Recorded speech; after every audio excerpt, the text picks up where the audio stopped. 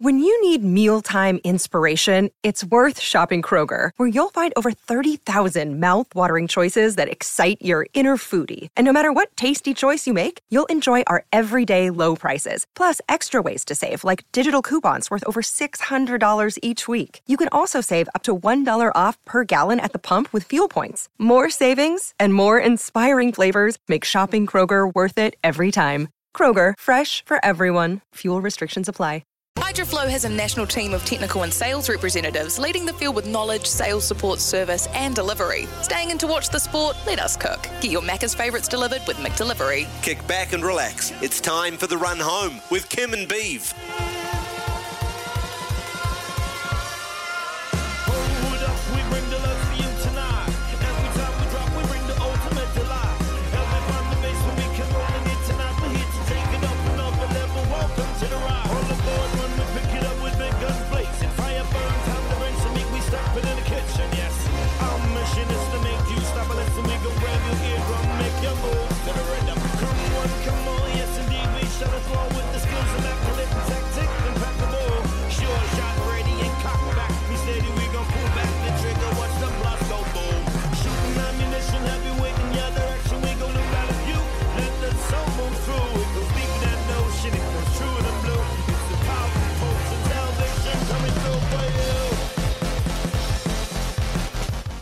Kia ora and welcome to the Run Home on SENZ this Friday, the 3rd of February. Great to have you with us. It's Kim Downs in the hot seat today alongside my mate Mitch McClenaghan. And a good day, Mitch, to have a former Black Cap on the show with a test squad announcement this morning. What did you make of it?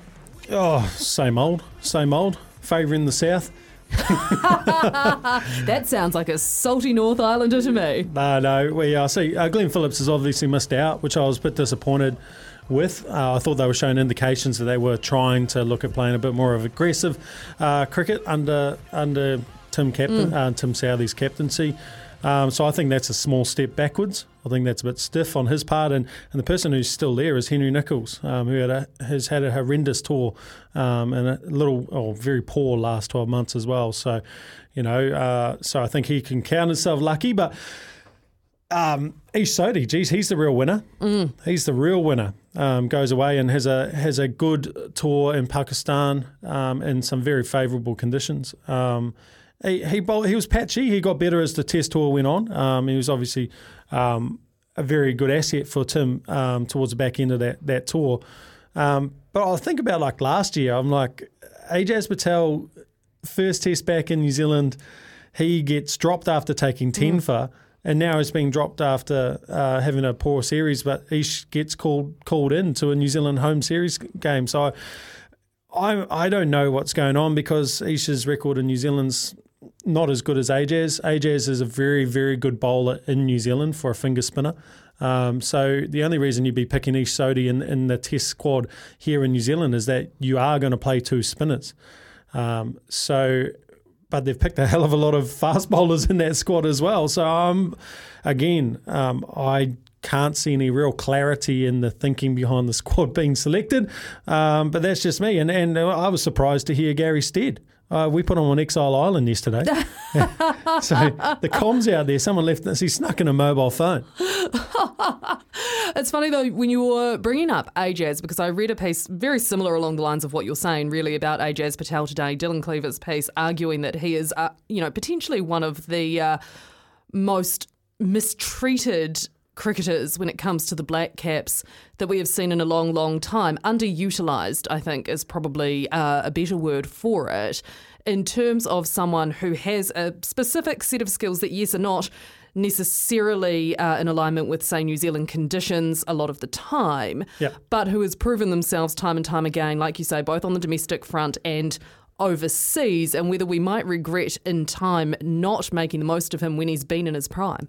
Yeah, look, I think unfortunately for Ajaz, I don't see in the next 12 months at least him getting another real crack, which is sad. I think the New Zealand public deserved to see him play on New Zealand soil, and that ship obviously sailed last year where he wasn't even in the squad. So it's a bit of a shame. Big win for Ish.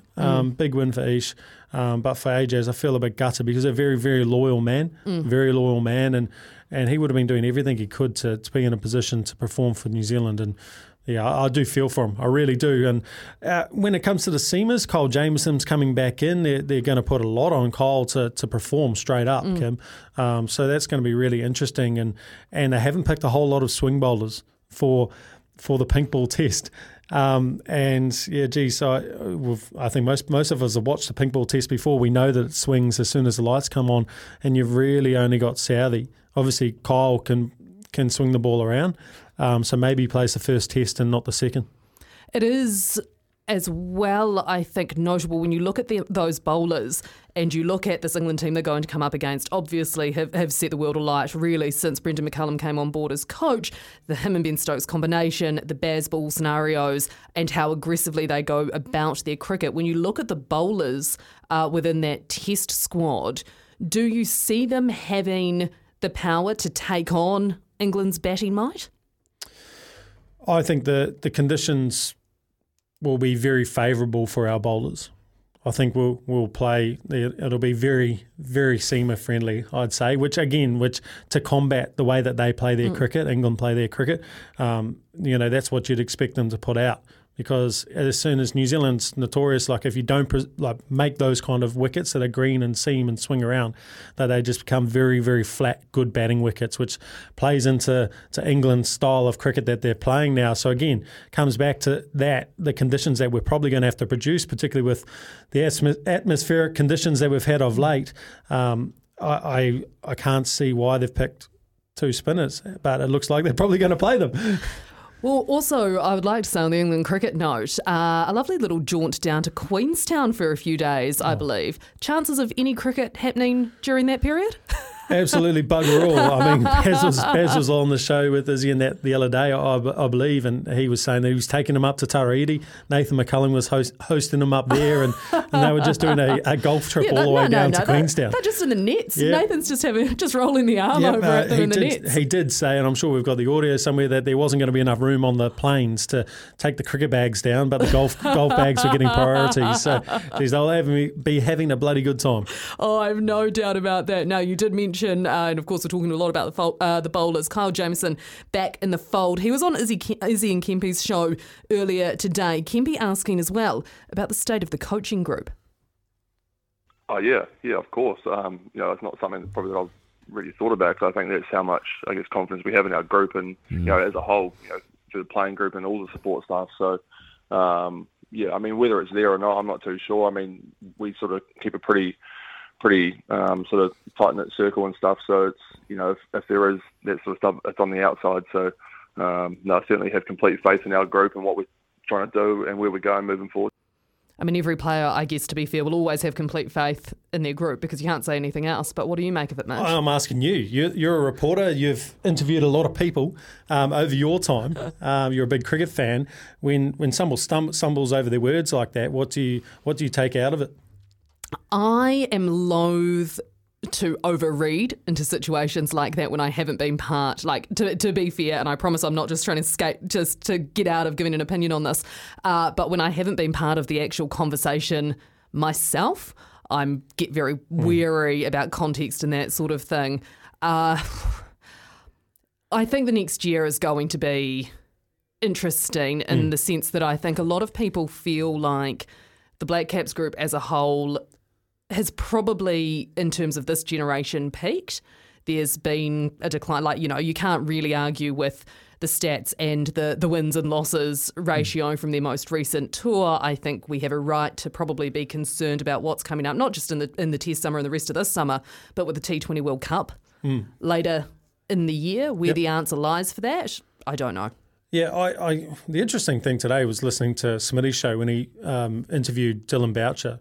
And then the response from our texters here on SENZ was about him, how refreshing it was to hear someone talking open and honestly about, a CEO talk open and honestly about the game and everything that's going on. And I feel like we're not getting that in a couple of our major sports. And I don't know why that is. I think you probably get a lot more followers, or even if people don't agree with your opinion, if you can be a little bit more open and honest and not as closed off to the public, I think you'd probably come off a little bit better in the media, right?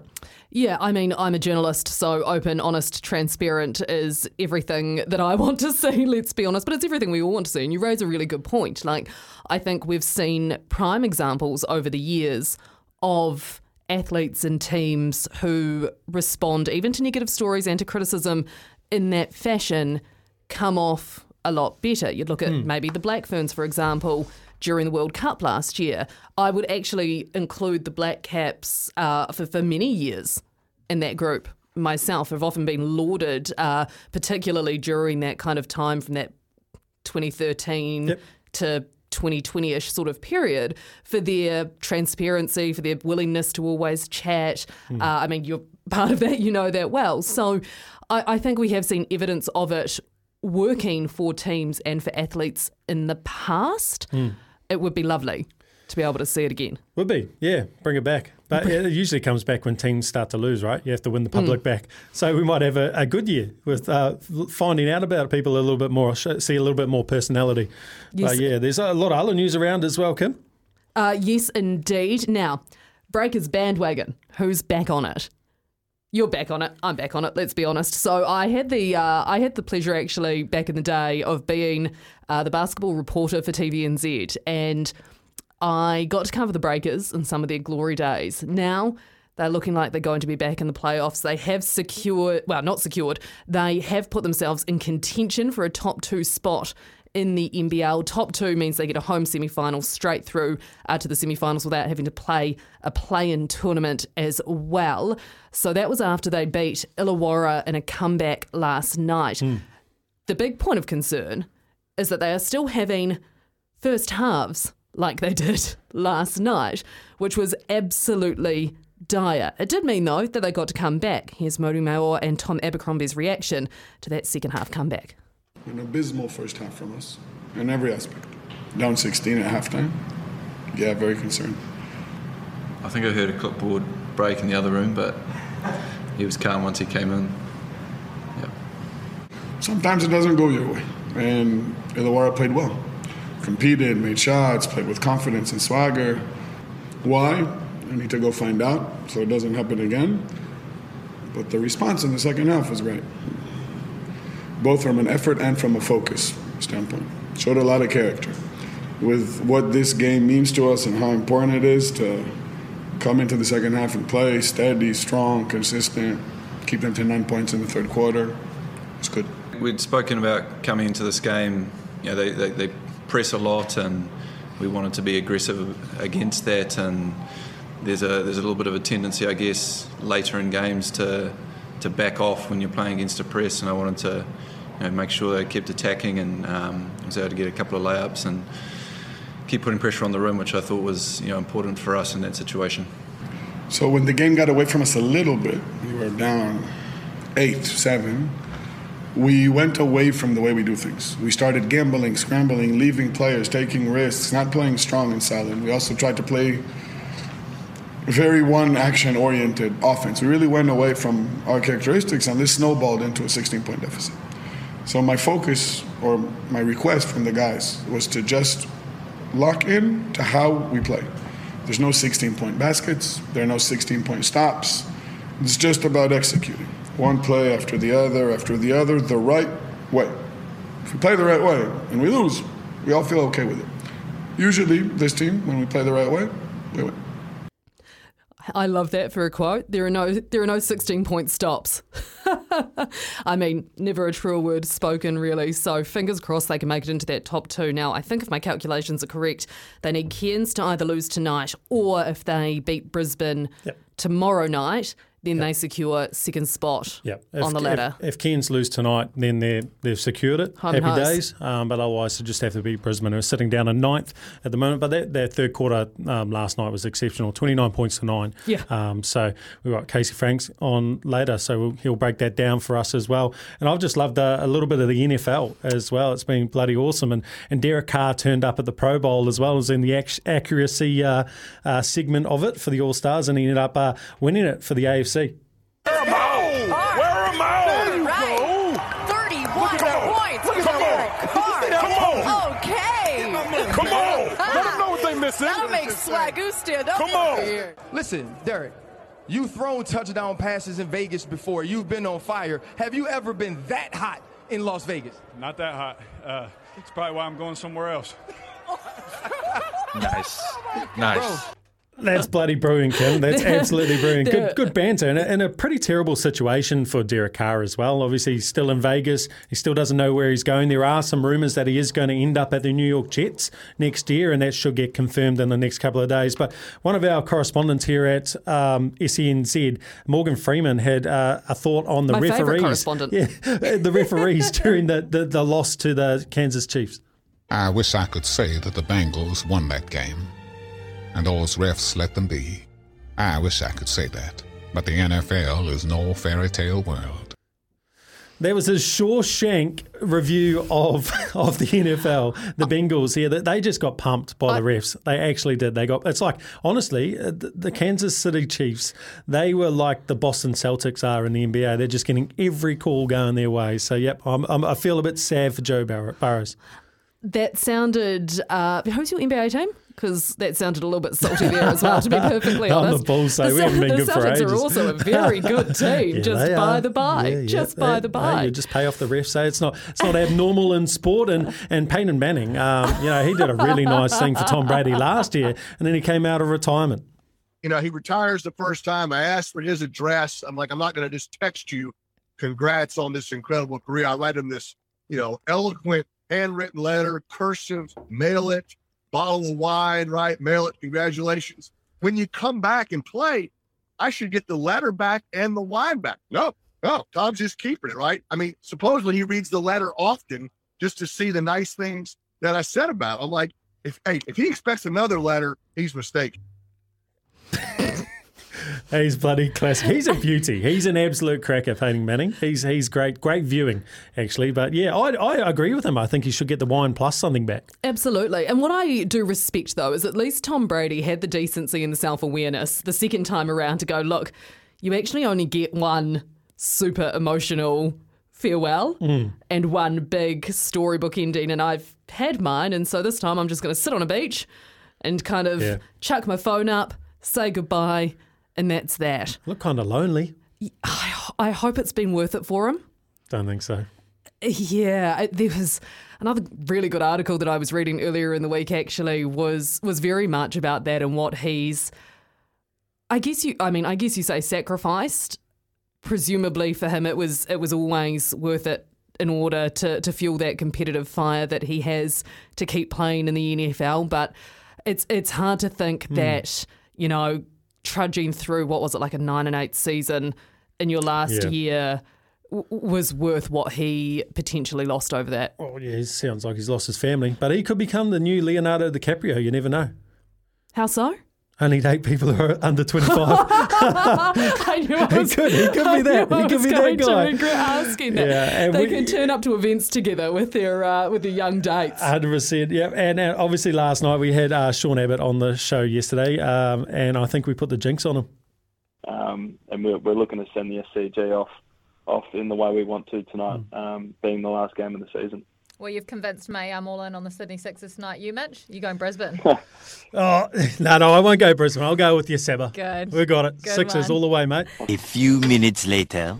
It's 4 required now. Nisa does it in one blow. The Brisbane Heat, in one of the great upsets, knock over the Sixers on their home deck and make their way through to just a second big bash decider on the back of Michael Nisa.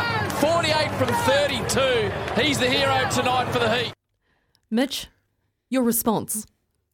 Yeah, look, Seba sold me the dream. Yep, it was one of those games, wasn't it? It was a low-scoring one, and geez, Michael Nisa, like with ball and bat, he's been outstanding. So I'm really, really looking forward to the final this week or on Saturday night in Perth, which will be an absolute belter. We've got Jason Behrendorf on as well from the Perth Scorchers. So hopefully we don't put the Mockers on them as well. So we're not going to mention that, okay? We're not going to mention that when we speak. No, in absolutely fact, don't. I think we need to probably replay that audio to him. At least he will be able to know that you're so easily swayed when it comes to your picks, but I'm just not sure, because we do have Mitch's Millions today as well, and I'm just not sure if the punters are going to be able to trust any picks that you make no, that's fair. about the BBL. That's fair. We might take all punters' picks.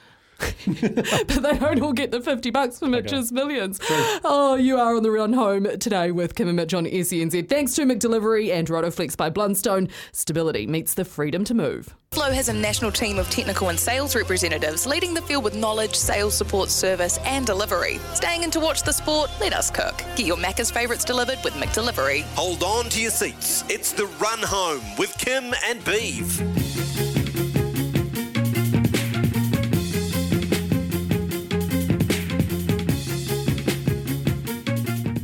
You are on the run home and on our Macca's menu thanks to McDelivery. Today we are talking all things TAB with Brendan Popplewell. Greg O'Connor is on the show in the next half hour as well. Then after 5, Jason Behrendorff joins us, the Aussie bowler, to talk up the BBL final tomorrow night. Mitch is still deciding who he's going to pick for that one.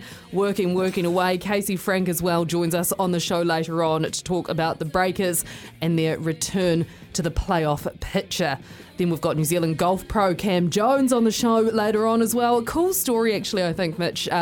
Cam Jones is and doing a lot of good work for golf around the country. We also, of course, have Mitch's Millions. So get those picks into us on the Temper and Bedpost text machine if you want to be involved in what is normally our Beavers' best. But today, Mitch's Millions. Pressure. That's thanks to McDelivery, delivering your Macca's favourites straight to your door. Couple in already, Mitch, for your millions today. So this is our 4-league multi, for those of you unaware, and Mitch will pick 3 and you text in 1. If we pick your text, we'll pop on $50 at the TAB on that multi, and if we win, then you will get all the winnings from that. Yep, no, you're right. Brett's come in with Oscar Zawada as top goal scorer for the Phoenix with 7. The third equal Knicks are playing the Melbourne Victory. Yep, Ricardo Ball's being very big on that as well. Reckons $3.20 for them to win is going to be very good. So Zawada to score and the Knicks to win is boosted to $6.25. So it's a really, really strong start, Brett. And Mark's got one for you.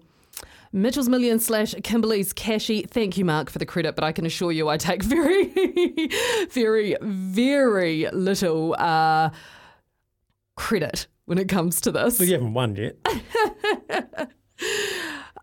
So what have we got here? Tribet. WNG v Scotland. WNG. Who have we got, team? Hey? Jacob's coming on the line to try and... England are playing Ireland, but they're playing Ireland, so they're not playing Scotland. But that's the only thing I can think of. Because it's Ireland-Wales. Interesting. We'll have to get on the TAB machine, Mark, and figure out which one that is. Tribet, either team win, negative 7.5, paying $2.60, and Big Bash Power Play, both teams to have a run out, paying $9. That's not terrible. England. All right, so the first one was England-Scotland in the Tribet there. Okay. Apologies, Mark, but the WNG really threw me, and I was trying desperately when Mitch threw that one my way to figure out how I was meant to interpret. You're the but I was professional. like, Wellington, Scotland? What's going on here? That'd be interesting. Yeah, both good stuff. So we've got two in the draw so far, so there's a lot of opportunity for you to jump in and get involved for Mitch's Millions. I actually do like Kimberley's Cashy. So either or, you can be, if you win it, you can call it what you want to call it. Oh, gosh. Well, as long as I don't have to make the rest of the picks, because I don't think the punters would enjoy that at all. We'll get the man with all of the details when it comes to this, Brendan Popplewell, on the line shortly. First, though, here's Johnny Mack with the news.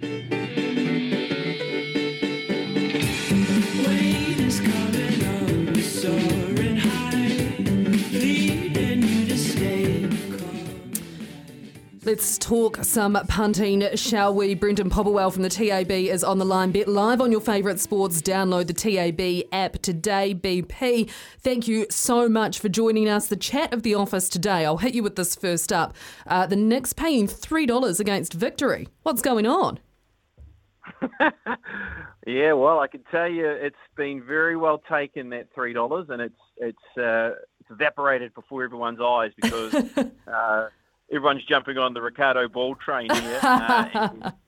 It's now $2.88, and boy, we are taking a bath around this. So might be one for Kim's Cashy for sure tonight. And if you are looking to include something, that would be one of them, because what we're seeing here is one-way traffic in terms of betting on the Phoenix. And when it comes to the other sports around, we're talking a lot of BBL today, that final tomorrow night. Mitch needs some help after backing the Sixers in that prelim final against the Heat. Sorry, I'm getting a lot of traction out of this. Are we seeing much movement when it comes to that Perth-Brisbane final? Well, he wasn't on his own there, Kim, with backing the Sixers. Boy, that was a result that not many saw coming. They were very strongly played last night, the Sydney Sixers. But yes, the Heat. I will say this, that all the money is for the Perth Scorchers in this final at $1.37. Look, we know when they get to this position, they're very hard to beat, and especially at home. So all one-way traffic at this stage with them in the head-to-head market. I know you're having Jason Beredorf coming up on the program. There's a bet with Andrew Ty and Jason Beredorf to both take 2 wickets each in our power play market. That has been supported at a quote of $4. It's already one of our special markets available that has taken some interest already.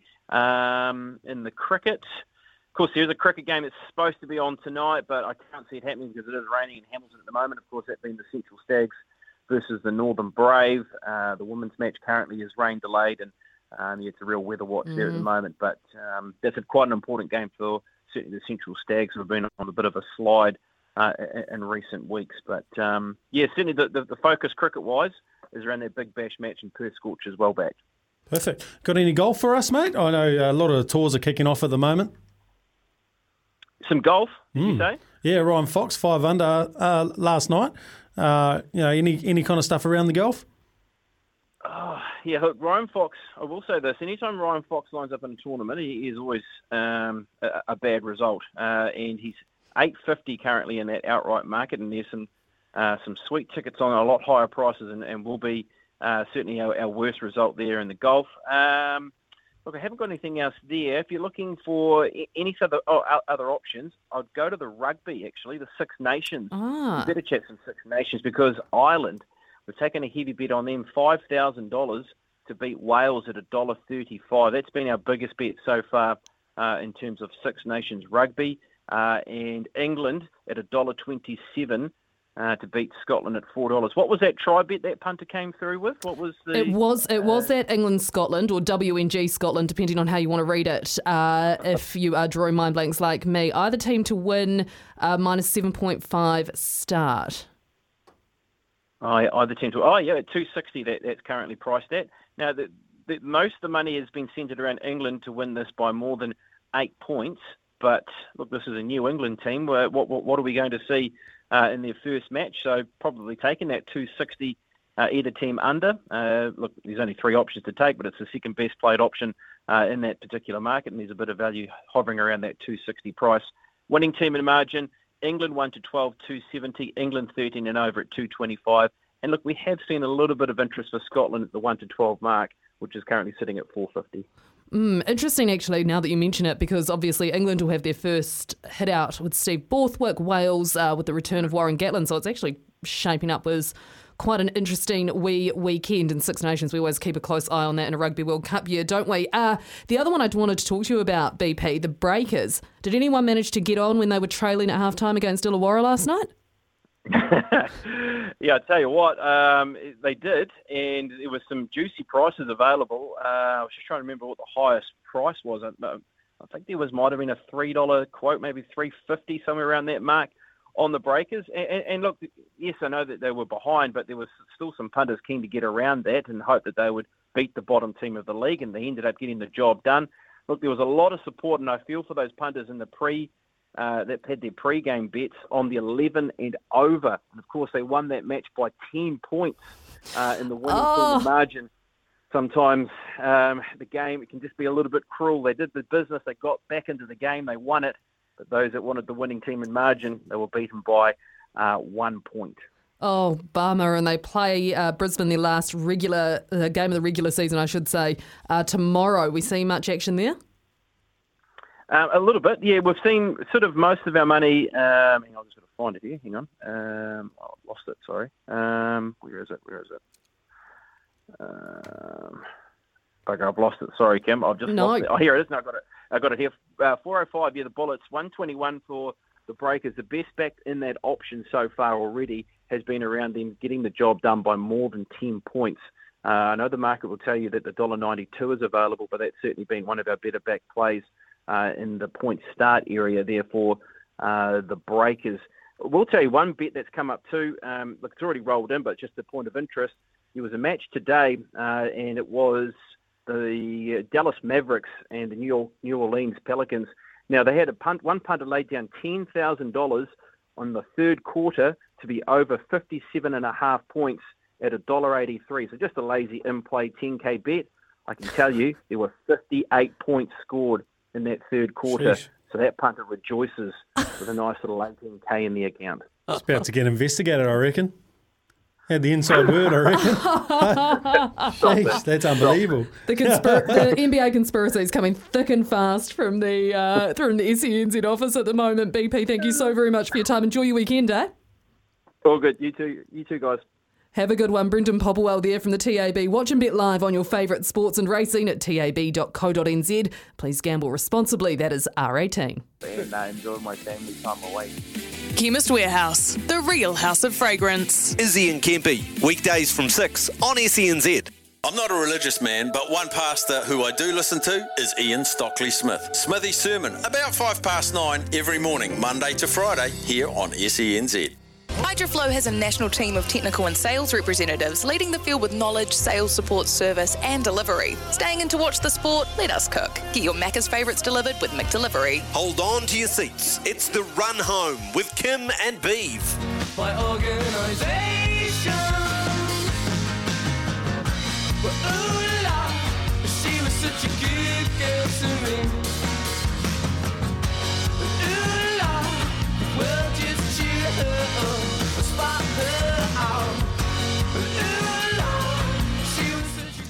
4:45 p.m. You are with Kim and Mitch on the run home on SENZ. Hopefully, whatever your run home is, it is going beautifully. If you're in Auckland, hope you're staying safe out on those roads. Absolute pleasure to have you with us this afternoon. And because it's Mitch in today, we are Mitch's Millions for our multi for the show. Mitch, what have you got? Hey, we've got some good stuff actually coming through. Chris obviously listened to the show yesterday. We had Michael Pickens on. He is defending his 1NZ championship sprint car championship down in Christchurch over the weekend. He's paying $4.50, so that's a really nice one in there as well. Zaid has come in saying that he wants the Brisbane Heat to win the Big Bash. I wasn't going to read that one out, Zaid. I'm still hurting from last night, and that your and Kez's Brisbane Heat are in the finals. So, yeah, I don't know, mate. Send another one through, and you might be in with the chance, because I don't think I'm going to put the Heat in this one. Oh, you heard it here first, folks. Get in on those Perth Scorchers. Actually, BP did mention a good one, I thought. Was it BP who mentioned that? The Behrendorff, who we've got coming on the show a little bit later on, and was it AJ Tye to take 2 wickets each power play? Yeah, that's actually not a bad shout, because Behrendorff at the top takes a couple over, takes a couple of quick ones, and then if it's a blowout, AJ Tye will clean up the tail. So it's actually not a bad shout. No, I like it. I like it a lot. Time now, though, to talk some harness racing. Greg O'Connor is on the line. Harness racing. Get amongst it. hrnz.co.nz. Greg, how are you doing? Tim, excellent, thank you. I know last week I gave you a weather report, and I'll probably have to apologise because I was talking about how warm it was here, and of course it was pretty ugly around the country. Well, it's 34 here today. Sorry? 34 degrees. You what? 34 degrees in Christchurch. Yep, 3-4 that would be. So we're hoping it actually cools down a wee bit, because that's obviously not ideal for horse racing. I can tell you in the last hour it has dropped a little bit, but gee, it was warm earlier on today, and the horses are pretty well catered for here at Addington, though. We've got a terrific stable complex, which is all concrete, and therefore it keeps them pretty cool in there, and the track is in beautiful order, as John Denton presents it in each and every time, so that won't be a problem either. So what are you looking at on the races coming up on the schedule at Addington tonight?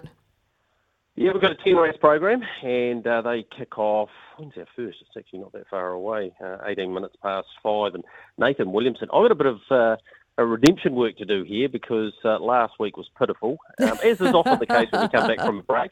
But we can bounce back, and with no Beaver to get in my ear, I'm sure we will bounce back. Nathan Williamson has a couple of chances in the first and last race, so he's got a chance to bookend the card, actually. The first race, Rise Up and Dance, is a horse I was just talking to him. Actually, he said it's a pretty nice sort of type. So I expect it to go really, really close to winning the first. And in the last, he's got a horse that won its last start called Hurricane Hendricks. So expect it to be really hard to beat too. So there's a couple for you, but probably the bet of the night, I think, and it's been well backed with the bookies too. It goes around in the junior drivers race. Sonny Louis, we've tipped him on the show before. Didn't have much luck last week, but this week he gets into a junior drivers race as regular driver. Sam Thorney's doing the steering, and he was $4.80. I think he's into about $3. So I reckon he's definitely worth having a bet on tonight. Race 6, number 8. Across the Tasman, Kim, we have some Kiwi interest, not only tomorrow night in their big race, the $500,000 Hunter Cup, where the two-time New Zealand Cup winner Copy That goes round in it, along with Old Town Road. But tonight at Melton, so back-to-back race meetings in Victoria, they have a series called the Great Southern Star, which is for the trotters, and they have heats earlier in the night, followed up by the final some 2 hours later. So we've got one of our, well, he's been a star of trotting for the last 3 or 4 seasons. Remarkably, he's probably in the best form he's ever been, and he's been in this series before, and he's been placed. His name is Majestic Man.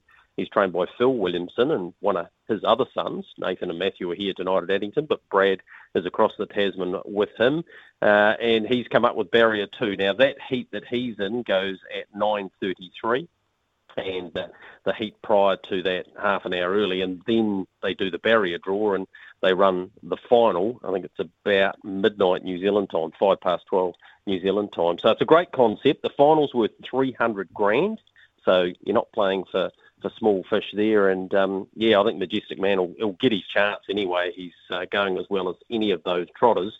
And tomorrow night, of course, for Kiwi followers of Copy That, Blair Orange has gone across the Tasman to drive him again. If he wins this, I think it's fair to say he's the best going around in Australasia. He was way too good for them in the Ballarat Cup a couple of weeks ago. He's come up with a beautiful barrier draw. I expect Blair to be pretty positive. If he finds the front, he'll take all sorts of beatings. So that's at 11:07 tomorrow night, and racing doesn't finish there. We've got grass track racing on Sunday for the Wakawaiti meeting at Oamaru, and on the Monday, if it's a holiday, we race traditionally at Amberley out there at Rangiora on the grass. So go to hrnz.co.nz, Kim. All of the information's there. Plenty of selections, videos to have a look at, and we'll help you find a winner or find one to back anyway. Oh, I love it, Greg. Now, a couple of things there. First of all, I hope you've messaged Beeve to remind him about Blair Orange, because he'll be wanting to keep across that and Copy That. Secondly, I'd completely forgotten that this was a long weekend, such as the state of life up here at the moment, to be perfectly frank. So thank you for reminding me. I think it's understandable, Kim, to be fair. Well, no problem at all. Hope you've got some nice plans. And I also just wanted to take it away, I guess, from the actual race scene a little bit. I was actually out at Alexandra Park yesterday, Greg, doing a story up for my team up at TVNZ about some of the way that the weather has impacted a few places. Yeah, Alexandra Park. I was out there with the Trotting Club president, Jamie McMinnon, and honestly, I mean, the track is a wreck. They've basically got to replace the whole thing. I trust the thoughts of the harness racing community very much with the people up there. Yeah, absolutely. And what's happened is the next month at Alexandra Park has had to be transferred to Cambridge. And I've seen not only your story, but plenty of other photos. John Denton, who I mentioned before, prepares the track here. He's the national coordinator for the tracks too. So he went up there on Monday.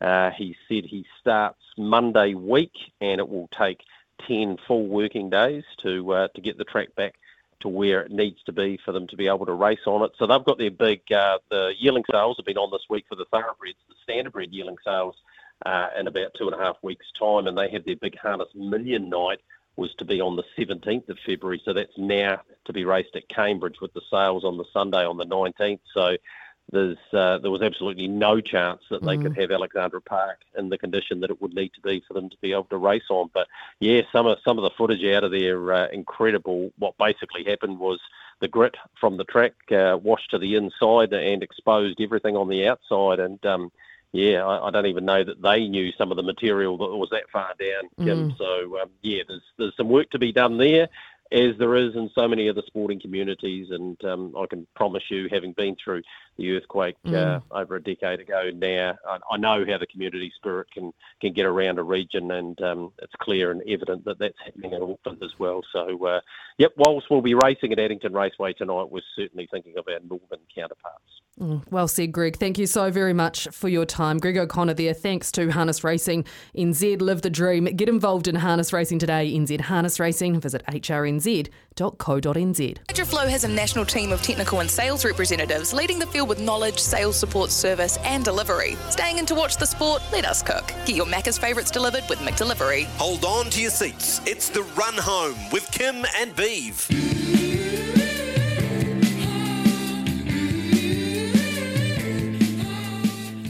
Now, one of the frequent gripes that I have, Mitch, is that you get to this time of the year normally, it's Waitangi weekend, the weather's beautiful, you're going to the beach and people are starting to talk about Super Rugby season. It always feels too early, but if there's a silver lining to the current weather system hitting New Zealand, is that actually it does feel quite a bit like it's going to be rugby season, which is the perfect time to remind you that our Super Rugby tipping comp is open. Yes, SENZ Super Rugby tipping 2023 is open. You cannot enter after the 24th of February, so get in there. You could win the ultimate NZ sports experience for you and a mate worth $2,500. Sign up and play now at tipping.senzradio.nz. I'll repeat that, tipping.senzradio.nz. I actually just signed up myself.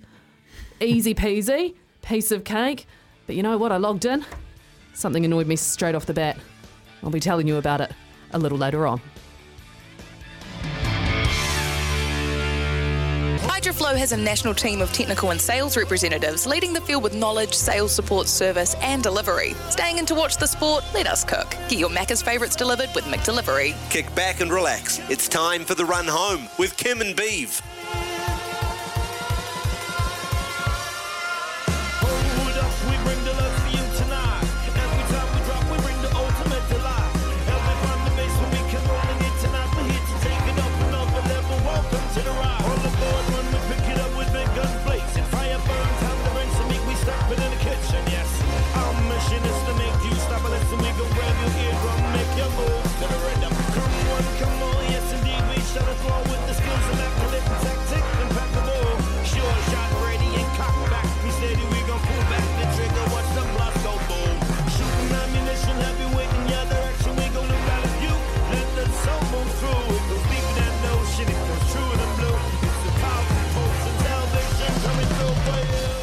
Kia ora and welcome to the Run Home on SENZ with Kim and Mitch this Friday, the 3rd of February. Hope you're having a wonderful Friday afternoon or evening. Hope that whatever your drive home is, it is going spectacularly well. We are, of course, brought to you thanks to McDelivery and Rotoflex by Blundstone. Stability meets the freedom to move. Big couple of hours coming up on the show. Our Macca's menu thanks to McDelivery. Very soon we're talking to Perth Scorchers legend Jason Behrendorff. Casey Frank joins us as well to talk all things NBL, particularly that Breakers side. Kiwi Pro golfer Cam Jones is on a little later in the show as well. And don't forget, because it's Friday, we have Mitch's Millions. So get your tips in for our multi today. And then because we like to give things out on a Friday, it's our Makita Caller of the Week coming up after 6 as well. That's thanks to McDelivery, delivering your Macca's favourites straight to your door. This is the Run Home feature interview. Thanks to McDelivery. Ba-da-ba-ba-ba. Yes, you know what that means. It is time for our feature interview here on the Run Home, and I am absolutely delighted to be joined now by the Perth Scorchers legend bowler Jason Behrendorff ahead of their big BBL final tomorrow night. Jason, thank you so much for your time. Really, really, really do appreciate it. You must be absolutely fizzing for tomorrow. Yeah, not a problem at all. We are very excited here in Perth, that's for sure. It's we've had a week, obviously, to know that the final is here in Perth, and we're hearing lots of great stories at the moment about all the tickets going on sale. I think they're just about all sold out. So we're going to play in front of a packed house, and it's going to be unbelievable. Yeah, I was reading earlier, 34,000 tickets, and they were just the first batch on sale to the public, sold in 4 hours. That is remarkable. I imagine New Zealand cricket here would just be gobsmacked by those sorts of numbers if we could get that sort of number to a domestic cricket game here. What are you expecting from the crowd, from the atmosphere there? Yeah, well, they're talking it's going to be a sellout, so that's sort of 50+ thousand people, which is going to be outstanding. And it was pretty noisy last week when we had just over 40,000. So, the atmosphere we can expect is going to be electric. It's going to be a hot day here too as well. But yeah, we're absolutely pumped, and we know our fans, they come out in force, and it's going to be loud and lots and lots of fun. Yeah, I was going to ask you about that, mate. You guys have been at Optus for a little while now, mate. You've moved across from the Wacker. Which of those grounds do you enjoy playing at the most, mate? And has the move been really good for you guys? Yeah, it's a tough one, Mitch, because the Wacker is it's the home of cricket in Perth. It's an amazing place, and I grew up watching it, games, test matches, everything at the Wacker, and it holds an absolute prize spot in my heart to play cricket there. So it was really tough to move away from the Wacker, and we found as well, Optus Stadium, we didn't actually start all that well when we first moved across. Just the surrounding things a little bit different. But now that we've sort of found our feet and I guess played there for the last couple of seasons, to get 40,000, 50,000 people in there, it's one of the greatest stadiums in the world to play in. So we're pumped to be playing there now, and we've had such great support, and that makes the world a difference, because when you play in front of 5,000 people as opposed to 50,000 people, the hair on the back of your neck stands up. It's something pretty special. Yeah, pretty amazing feeling. I have walked the boundary at the Wacker, and as a touring team, New Zealand team, it's not the most pleasant place to be. I'd imagine having 50,000 people like that West Bank at the Wacker beaming down on top of you is not going to be the best experience for the Heat. Do you remember the last time the Heat were in the BBL final, mate? The last time, I played against them in, I think it was the 02 final at the Wacker, which we lost that game, unfortunately. So that was, back in 02. I'm not sure whether they've played in a final since then. But no, 10 years ago, 2012. Do you remember your bowling figures? Potentially not great if you're going to bring them up, maybe. No, they're actually all right. Two for 40, I think, was your bowling figures. But you redeemed yourself the next year. During that tenure, you guys were almost unstoppable at home, the Scorchers, mate. You guys are absolutely unbelievable. And I wanted to ask you, I know it's a question that's on everyone's mind around cricket. Kez in our booth, our producer, loves JL. He was your coach at that period of time, mate. What were the great things about JL as a coach for the Scorchers, and does he get a bad rap in the media? Well, the big thing for JL was he came and took over Western Australian cricket when we were at a pretty low point. We weren't winning many games of cricket. Just the general work ethic around the pace wasn't quite where it should be for a professional organisation. And JL came in and whipped us into shape, which is what we needed at the time. And so I look back on that period being a really a tough period physically, because we got belters, but we needed it. And that was something that I still look at now and go, that was actually the best thing for us. And we were fortunate to have a bit of success early in the piece. So I think the first year JL took over, in a West Australian sense, we actually won the one-day competition for WA. And so that was a bit of a light bulb moment for a lot of guys going, well, I'm happy to work hard if we're going to win games of cricket and we're going to win titles, because at the end of the day, that's what we all play for. And you know that as well as anyone. It's we're all about team success and team performance. And so that was huge for me personally, but for us as a group. And the way JL worked with us through that period, built our resilience up and built the team that we've got now. We've got so many guys that are still a part of our Scorchers group that have been there for a long period of time. And that makes such a difference as well, that we know each other so well. We've played a lot of cricket together, and we genuinely enjoy each other's company and playing cricket together. So it's a really nice mix, mate. And there's a lot of credit that has to go to JL for starting to build that up in the first place. It is really interesting to get that perspective. I think most Kiwis, and particularly probably after watching the Test series, the Doco series, would have, potentially different viewpoints. So I'm loving that perspective. Now, also in the office, we've been talking a lot to Mitch about his most memorable wickets earlier on. For you, Have you got any of your most memorable ones? You've had a fairly long and quite storied career, really. Yeah, I guess there's a couple that come to mind. For me, when it was my second T20 game for Australia, I actually picked up Rohit Sharma and Virat Kohli. Those two to me were right up the top of the list. That was pretty special. And then there was a game that I was playing for the Scorchers as well, where I got Chris Gayle out. So those three are right up there for me. Yeah, shocked that you've actually ended up playing for RCB and Mumbai. I see you're back at Mumbai this year. How excited are you to get back to Mumbai, mate, and join up with our great Kiwi bowling coach, Shane Bond? Yeah, mate, I can't wait. As you know as well, we had a great time there back in 2019. It was a great period of my life in first experience in the IPL, amazing powerhouse club like Mumbai. And yeah, for me to go back there, I'm really looking forward to it. There's a few familiar faces still there, and there's a few new ones as well. But mate, yeah, the IPL's it's an amazing beast in itself, and something that I can't wait to get back to, that's for sure.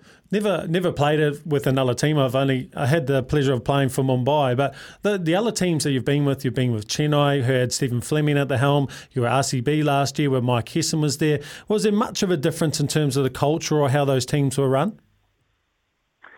So those three teams in particular, the way they were all run was exceptional.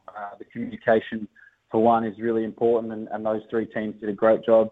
And the way that they took care of their players and look after everything from sort of behind the scenes to on the field was outstanding. And yeah, I think what the thing out there made is the Kiwi influence was excellent. So that was outstanding. But no, it was three amazing franchises to be involved in, and like I said before, really pumped to get back to Mumbai again next time. Let's bring it back, Jason, to this game tomorrow. You obviously won the title last year as well, although under slightly different circumstances away from home. But does it feel different when you go into this defending the title rather than challenging for it? Not really, to be honest. That's something we've spoken a lot about all season, is that we don't actually want to defend anything. We just want to keep playing our attacking brand of cricket, taking the positive option and looking to win it again. Like we don't sort of take a step back and go, we're defending things. So that's where our mindset's been all year, and I think it's shown with the way we've played our cricket. We've always looked to be positive and take the aggressive option and really take the game on. So we're certainly going to continue to do that again tomorrow. Yeah, a man who, we are doing Mitch's Millions today, a man who comes to mind who does always look at taking those positive options. He's got all the shots on the book, is Josh Inglis. How important it's been to you guys, and in actual fact, how great has it been to see him perform all around the world and even for Australia the last couple of years? Yeah, it's been outstanding, and he's been someone here in WA that we've seen for a long period of time, and we know how good he is, and to see him get that opportunity on the international stage was outstanding, and he showed to the world what we've known for quite a few years now, which is so exciting. And to have him back in our group for the whole tournament this year has been super for us. He's not only a dynamic batter, he can literally play 360. Some of the reverse ramps and stuff he's played this year has been ridiculous. But also behind the stumps, his angles in the field, his glove work's exceptional. I can't speak highly enough of Ingo, and he's an absolute asset for us. It's interesting hearing you as well talk about, the 360 player that the batters have become. You've been in this game for a while now. How have you had to adapt as a bowler when you see the batting progress in that way? Yeah, so you've got to just, number one, back your execution 100%, so know what you're going to bowl, or at least have a backup if the batter moves or does something different.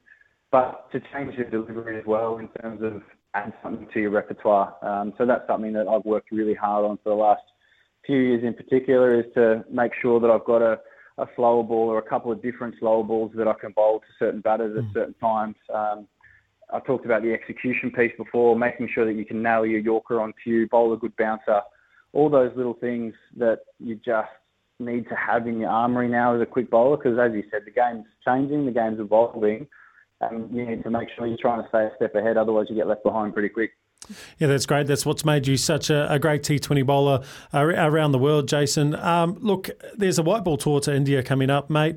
How are you feeling about your chances of getting on that tour? I know you were at the last World Cup. This is a really big year in terms of leading into that one-day World Cup in India. Yeah, it is a big year, Mitch. And that's something that, look, I'd love to be on that tour. I love playing cricket for Australia, and if that opportunity comes, I'll certainly take it with both hands. But I'm not really thinking about it, to be honest, at the moment. I'm just trying to let all my performances do the talking, and if I can keep taking wickets for the Scorchers and for WA, then I hope my name's certainly up there. And yeah, we'll just leave it up to the selectors, mate. Well, on that note, you might be able to address a bit of a question for me, Jason, because, you come on these shows and obviously, you've got a list of talent. You go, I'll just give each of them a quick Google, make sure that I'm up to date with whatever's been happening with them. And when I Googled you, it comes up with, the asked questions on the search engine and things. And the top one was, is Jason Behrendorff a good bowler? So would you like to answer that? He's a very good bowler. I'll answer that for you. He's a very good bowler. But yeah, you can answer that one if you want, Jason. Look, I'd like to say yes. The thing for me is I've played professional cricket for just over 10 years now, so I'd like to think that I'm hopefully doing something right, yeah. Yeah, I suspect so, Jason. I very much think that is the case. And hey, when it comes to your opposition tomorrow night, the Heat, were you surprised? Were you already prepping for the Sixers? I know Mitch in his head already was for you. No, we certainly weren't definitely prepping for the Sixers. We know that the SCG wicket can be a bit unpredictable in terms of low bounce, that sort of thing. So we knew it was always going to be a tough contest over there. The Brisbane Heat played really well. They played the conditions nicely, and certainly not a shock to us to see Brisbane in the final. But yeah, we'll make sure that we're prepped and ready to go for them. That's for sure. And Jason, this is going a little bit off cue a little bit, but you were right ringside for Mitchell Johnson's first fight. How'd he go? Yeah, he was right. He packed a punch, Mitch, that's for sure. So he was taking on Soa the Hulk Palele, former UFC fighter, and I know both of those guys quite well. So it was great to get down there, support them, and they were doing it for a great cause as well. So both very heavily invested in the mental health space and raising awareness. So, I was pumped to be down there for those two boys. I think the nature of the evening was not go hammer and tong at each other. It would have been really interesting to see if those two actually landed a few proper punches onto each other, but it was good fun nonetheless. Who do you think would win in a similar matchup between yourself and Mitch? I'd have to give that to Mitch. You're too nice, Jason. You're too nice. He's an angry man, isn't he? He definitely fires up. Another question, Jason, just quickly before we wrap it up, mate. Your boys are getting older now. Do they know what Dad does? It's funny, actually. So my eldest, Harris, he's nearly 5, does know that Dad plays cricket, and he thinks it's pretty cool. But it was funny, I was on the radio as well this morning, and they called me Dorf on the radio, and he says, Daddy, why do they call you Dorf? And I said, my wife said to him, it's a nickname. Last name's Behrendorff, they shorten it to Dorf, and he goes, I think that's a silly name. So I was like, that's all right, buddy. That's probably going to come to you one day, but that's all right. 100% it is, 100%. Yeah, very, very original with the nicknames in Australia, aren't they? And I guess one of the other things, mate, is that, look, I've heard, as actually been around the office and having been to Brisbane and to Perth, people are calling this the Battle of the Bogans. What's your take on that? Well, yeah, we'll take it. We'll look, you never know, mate. There might be a few stubbies and thongs out there for sure. That's guaranteed. But no, it's going to be a great contest nonetheless, and it'll be a hard-fought one, I reckon. You can all get together with a beer at Bathurst later in the year just to kind of complete that picture. Jason Behrendorff there from the Perth Scorchers. Thank you so much for your time. All the best of luck tomorrow night. Mitch, you've got to be swayed, right? You'll be back in Perth? Yeah, I'll back my mate. Let's go, Jace. Let's go, Bart. Cheers, guys. Thank you so much. Really appreciate it. Have a good one. Oh, fantastic chat there, Jason Behrendorff. Honestly, I can see how you and Kirst yesterday were easily swayed by having Sean on in terms of your picks, because just based on that chat alone, I am Scorchers all the way. He's a bloody good bastard, actually. He's more Kiwi than Aussie, I reckon. Yeah, I suspect there's a few so of those. As well. Yeah, Mitchell Johnson's like that as well, more Kiwi than Aussie. Although if you're going on the Bogan theme, if he was a Kiwi, where would he be from, Mitch? Okay. I'll leave you with that. Yeah, Stay in to watch the sport. Let us cook. Get your Macca's favourites delivered with Mac Delivery. For Resene, New Zealand's most trusted paint brand for the past 11 years, it's time for Resene's most colourful sporting moment of the week. New Zealand's only hope now is a 6 off the last ball for a tie. Long discussion. Well, it looks to me as if they're going to bowl underarm off the last ball. Rod Marsh is saying no, mate, but I'm sure he's going to bowl an underarm delivery on the last ball and bowl it along the ground and be sure that it has not been hit for 6. The umpires have been told, the batsmen have been told, and this is possibly a little bit disappointing. Let's make sure it is an underarm, but I've got the feeling as a big ex-Victorian skipper, they're going to bowl an underarm. Have you ever believed it? And that's a disappointing finish. Disappointed Brian McKechnie, the crowd boo, and it's all over. After 50 overs, New Zealand 8 for 229. Well, that's disappointing. Bruce Edgar saying, what's going on? But very disappointed, Bruce Edgar. At the moment, Howard coming onto the field. No wonder the New Zealanders are disappointed, and none of them more disappointed than their skipper, Geoffrey Howarth. There he is now, talking with the two umpires Cronin and Weezer, and I know exactly the reason he's out there. He's played his cricket over in the United Kingdom with Surrey for a number of years, and the Benson and Hedges domestic competition there is a series of rules designed to make the game flow freely and to avoid incidents such as the one that happened here today. Now, there is the relevant rule on page 2, and it says that no bowler shall be permitted to bowl underarm, and that's what Geoffrey Howarth is out there talking to them about. It is not in the Australian Benson Hedges World Series Cup rules because the administrators didn't put it in. I hope they put it in by tomorrow morning, otherwise there'll be a lot of criticism for what was a disgraceful performance out there today. Yes, the great Richie Benaud's comments there. If you're wondering why it is our Resene Colourful Sporting Moment of the Week, that is because on Wednesday it was the 42nd anniversary of that infamous moment in trans-Tasman relations. I wasn't born for it and I still feel like I remember it like it was yesterday. Yeah, well, Richie was adamant that the rules needed to be changed on page 2. So like, geez, I miss him. I really miss him. Mate. I really miss him. He was so great. Like, we've got some great commentators now, but he was just a legend. Listening to Test cricket with Richie Benaud. Yeah, and even Billy Birmingham as well. 12th man was bloody outstanding. Billy Birmingham is actually probably one of the only good Aussie things to come out of that country, I think. Oh, goodness gracious. Don't you be telling Jason Behrendorff that. No, I'm joking. I said he's more Kiwi than that. But yeah, geez, I was talking about this with Jacob before out in the office. I feel like the only thing that would help New Zealanders get over that would be beating Australia in a World Cup final. And we just haven't been able to do it. I think we'd get over it if we were beating them in the world event, but yeah, we're just not. So I don't know if we would. And I wondered whether, for the sake of kind of taking a controversial stand on the show, I should get him behind underarm bowling in cricket, but I just don't think I can bring myself to, even for the sake of creating an argument, sadly. You're prone to an underarm bowl, aren't you? Excuse me? Yeah, only at my brother in the backyard, and because he deserves it. Do you actually get down and roll it like a lawn bowl? Well, I mean, you have a lot of practice. You know, when you're playing bat down, you get a lot of practice. Yeah. And so that's inevitably going to come out as well when, you know, he's looking to bash you onto the fence for 6. Not over the fence because that's out, but onto the fence for 6. Yeah, is that the worst moment, or do we think Sandpaper Gate's gone past that? It's certainly the worst moment in terms of trans-Tasman sport. And in terms of that New Zealand-Australia relationship, sporting relationship, geopolitical relationship, you could argue, at the time, the waves that it caused. Yep, in terms fair. of, is it the worst moment of Aussie cheating? I think so, just because it was so brazen. And I know it's hard to argue that it was cheating because technically it wasn't in the rule book, as was explained there.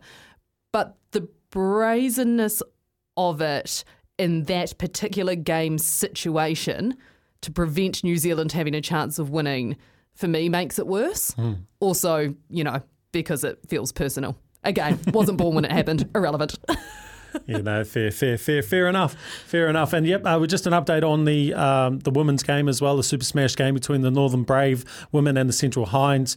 There is, thanks to Vertical Logistics, we are looking at a 5-over game. Actually, the Hinds are out there batting now. They're 1-for-1, chasing 38. The Brave got 38 for 5, a 5-over game. So, yep, bit of hit and giggle to finish off that game. At least the rain stopped raining. Yeah, and I tell you what, there'll be absolutely no underarm bowling going on there. That is thanks to Resene, New Zealand's most trusted paint brand for the past 11 years.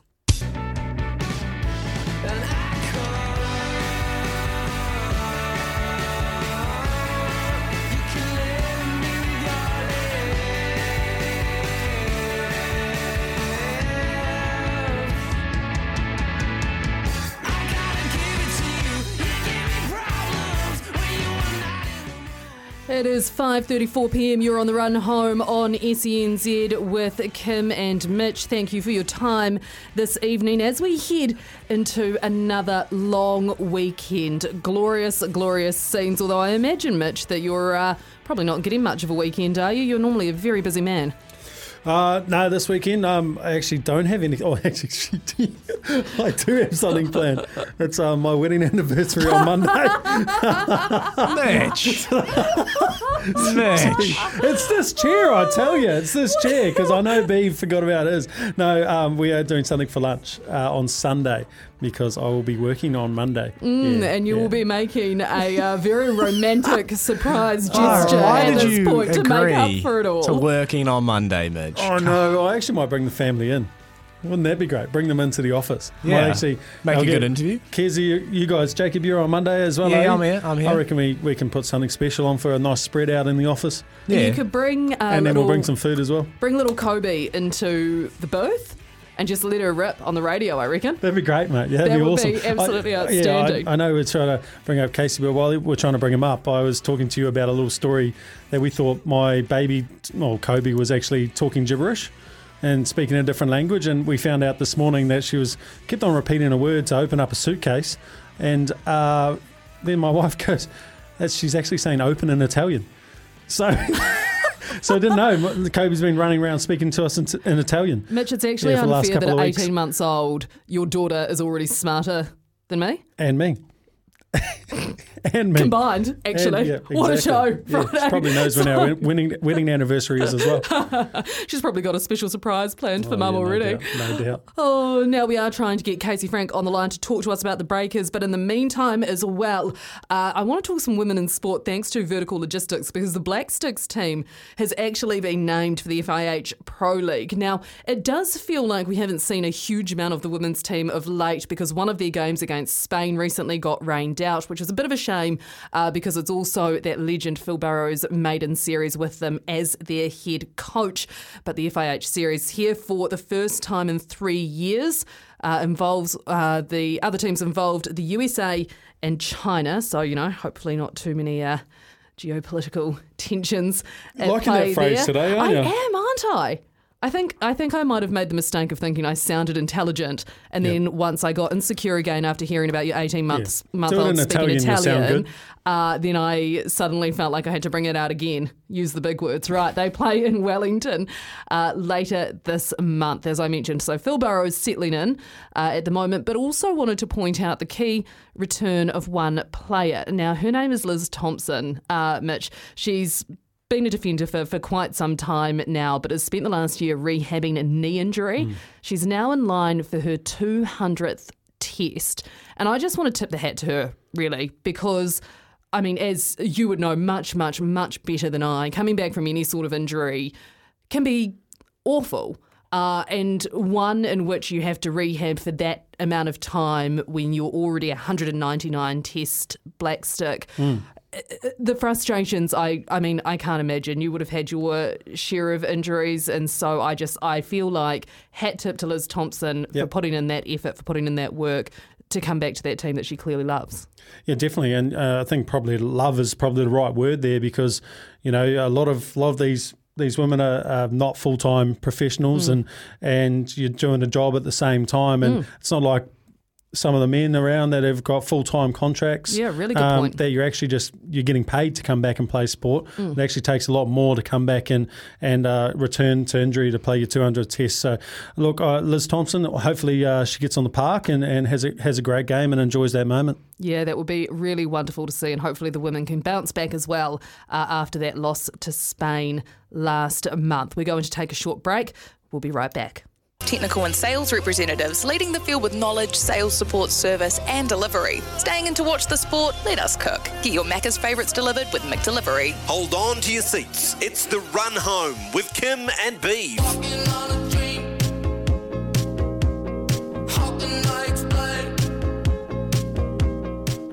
5:44pm on the Run Home with Kim and Mitch. And last night the Breakers moved into the top 2 on the NBL ladder with a comeback win over Illawarra 91-81. They will secure a home semi-final if Cairns lose tonight, or if they can beat the Brisbane Bullets tomorrow. Here to talk us through all of it is the man, the myth, the legend, Casey Frank. Casey, thank you so much for joining us. Gosh, it must bring you a lot of joy seeing the Breakers back in this sort of playoff picture. Just really happy for them as a team, the players especially, who've gone through so much over the last couple of years. They've obviously put a lot of themselves into this. You see the emotion that Mody Moore was overcome with after that game when they secured it, and it's always it's good when you're watching from afar and you put a lot of yourself in it to watch these games and give a lot of yourself to a team. You know that it means so much to them as well. Casey, Tom Abercrombie, he spoke after the match that, going into the Brisbane game, that they if they take it too lightly, that they could find themselves in a little bit of trouble. Do you think that's what it was? That was how they get off to such a poor start last night? Was that kind of mentality? I think since that first game where the Breakers really took it to the Hawks have really improved on understanding what kind of team they are, and they really know how to take advantage of their skills, and they just happen to give the Breakers a lot of problems, especially Tyler Harvey, the way he controls games and with scoring, and I think the way Froling played last night. They did certainly jump onto the Breakers early with their size. I think it surprised them, but as the game wore on, it was really impressive how the Breakers were able to overcome that and really turn it up defensively and find a way in that third quarter behind Brantley and Rupert. Now, Mitch mentioned Tom there, and I did want to ask you, Casey, about him as well, because he's, the leader of this team. His numbers aren't anymore what they once were, but clearly he still has so much influence and impact from a leadership perspective. He's been there through it all, the great times of years past and also the low times of the more recent years.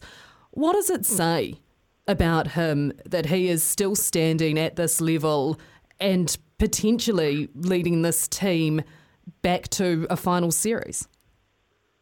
It's pretty special for Tommy, a guy that, I've seen come up from, a 17-year-old at Westlake when he first started training with the Breakers, and to get through seeing the Breakers from like the first professional team he rooted for, watching that first game, to become one of the all-time greats who's going to have his number hung out in the rafters, to get another run towards the end of his career. And that's, I think, what everybody plays for, but even more so, I think, not just his leadership, he still has such an effect on the court. His defense is so crucial to what they do in terms of their identity on that side of the court, that he has to be that leader off the court, he has to be the leader on. And I think just extra special for him being such a local kid who's seen it in his backyard the whole time. Now, there might be a few listeners listening to us about this, mate. The Breakers obviously get on the bandwagon coming into finals and want to watch the games all throughout the playoffs. One guy who's really impressed me this year has been Derek Pardon. He's been exceptional, particularly on the defensive end of the court. What impresses you the most about Derek Pardon? He really just puts himself in a position to succeed on the court. He's always in that right spot where you're supposed to be for the dish off from a big, as a big, when a guard penetrates.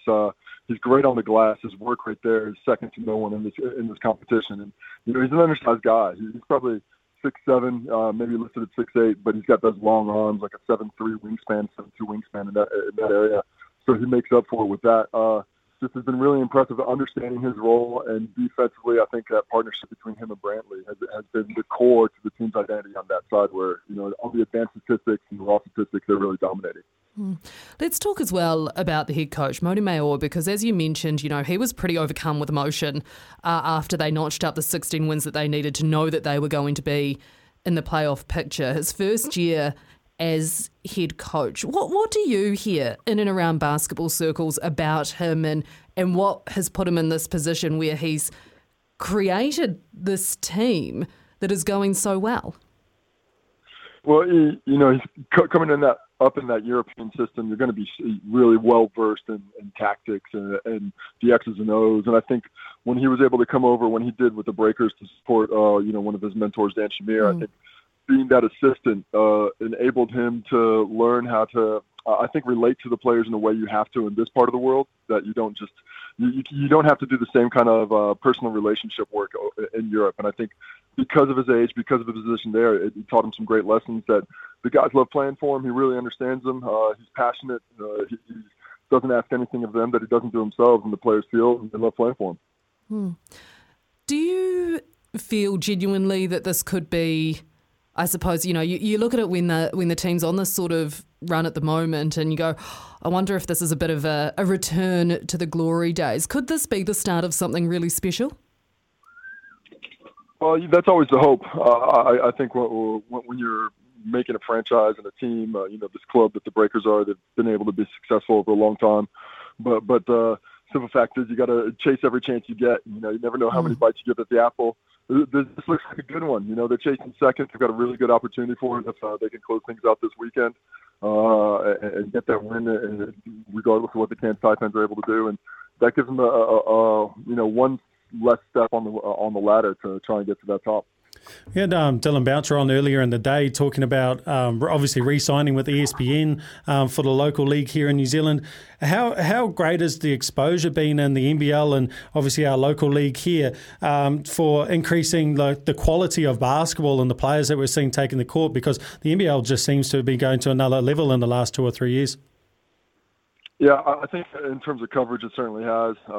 It's highlighted not only the increased level of import we've been able to draw because of the proximity to the Australian League and the pathway that it gets to a higher level of basketball professionally, but that's the highlight of the talent of the Kiwis, that have been coming up. And we've got a lot of guys using that league as a stepping stone to college system in the States and coming back and using that as a way to hone their skills in the off season. Some guys making it their career. And it's great that they're able to do it in front of the limelight now. It's been around for a long time since the Breakers became professional. A lot of guys have used both those pathways to create pretty special careers, and it's been great to be a small part of that myself and watch strength for strength. Casey, one of the great New Zealand basketball exports, and Sean Marks was back in town recently doing a bit of scouting from the sounds of it. You didn't get a chance to catch up with him by chance, did you? Yeah, ever so briefly. Saw him on the side with his director of scouting. He brought over as well, amongst many other scouts who were in attendance on that evening, watching the talents of Raymond Pair, among other players. I think in these games. But it was great to see him. Always, have a lot of fond memories of watching him from afar when he played for the Tall Blacks. Although I never got to be his teammate, he's still been so welcoming to me into that culture. So it's always a pleasure to see him return. Do you get a feel who they're keeping their eye on? Well, it's certainly Rupert. I think where he's falling in the draft, right now he's in the 20s. That's somebody that I think a lot of people are interested in.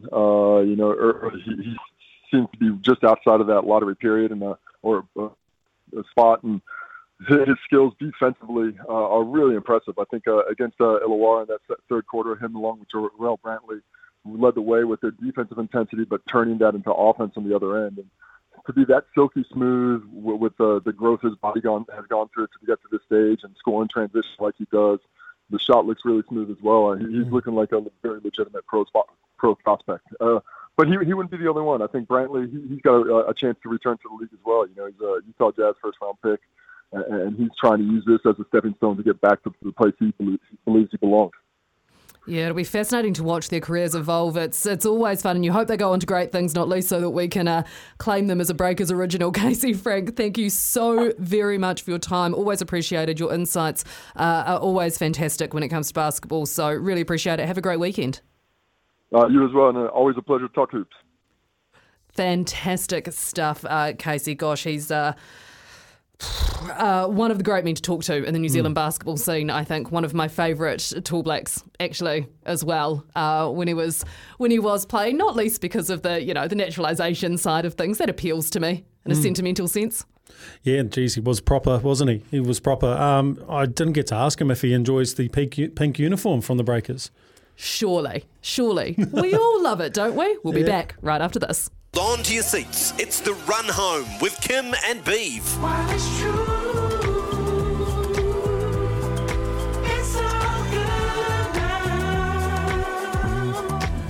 When there's Just about 1 minute to 6 o'clock here on the Run Home on SENZ, and let's talk Warriors memberships, because we here at SENZ are so excited to be partnered with the Warriors for the upcoming season, and it means that you can catch the exclusive Warriors pre-season fixture on Thursday the 9th of February by becoming a member today.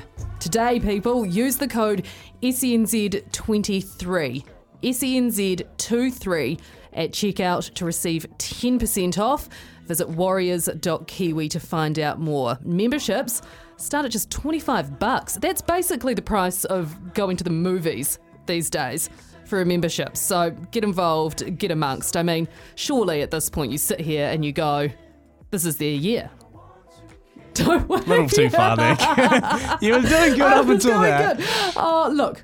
You never know. Stranger things have happened. Hey, just after the news, we are going to be talking some Kiwi Pro Golf with Cam Jones. Looking forward to that one. For now, here's Johnny Mack.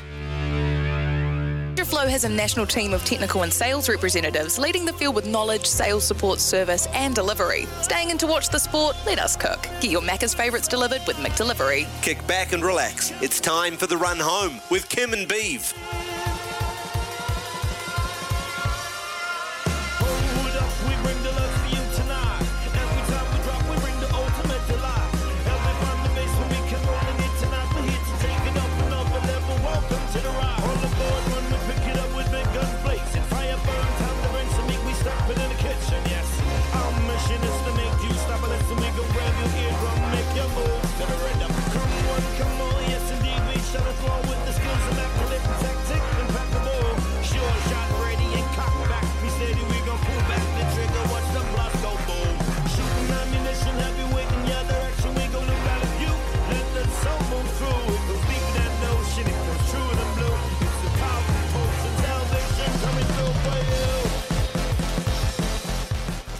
Kia ora and welcome. It is 6:04 p.m. You're on the Run Home with SENZ, thanks to McDelivery and Rotoflex by Blundstone. Stability meets the freedom to move. Kim and Mitch with you for the next hour this Friday evening as we look forward to the long weekend, and it's a good last hour of the show as well on our Macca's menu, thanks to McDelivery. Very shortly we are talking to Kiwi Pro golfer Cam Jones, and then now get your texts in on the Temper text machine, because we will be calling for Mitch's Millions shortly after 6:30. He's been working hard during the show getting his picks together, so do make sure you get your pick options in if you want to be involved with that. We will also have our Makita Caller of the Week giveaway, a $250 Makita voucher up for grabs there. That's all coming up in the next hour, thanks to McDelivery, delivering your Macca's favourites straight to your door.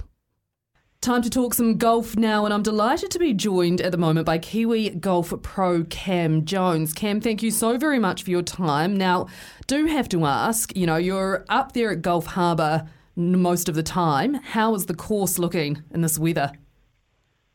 By all accounts, I actually think it's pretty wet at the moment, as I guess most of Auckland is. I haven't actually been up there too much recently, but I think it's been closed like most other courses across Auckland, but by all accounts they're opening up for the weekend, which should be good for everybody. What do you golfers tend to do when it's, absolutely miserable outside? You can't be hitting balls around. What's your go-to option? I guess for me, I'm pretty lucky. Where I do a lot of my teaching is a place called Sweet Spot Indoor Golf, so I'm pretty lucky that I can spend a lot of time in there. But it's a good chance, I guess, just to do a bunch of admin work, extra planning, and head to the gym as well if we've got time. Yeah, beautiful. I did see you with one of the Language boys the other day, one of Ian Smith's adopted sons. How's he swinging the golf club? Oh, he's swinging it pretty good. Seb, he's a pretty handy golfer. Hugo's got a little bit of work to do, but it was good fun actually last week at the wedding. Smithy was there with his 2 boys as well. It was a good night. It was a lot of fun with the boys. That's bloody awesome. I guess since the pandemic, mate, there's been a big influx in your casual golfers coming into golf, and you're a golf coach. Where would you suggest that people start on their golfing journey?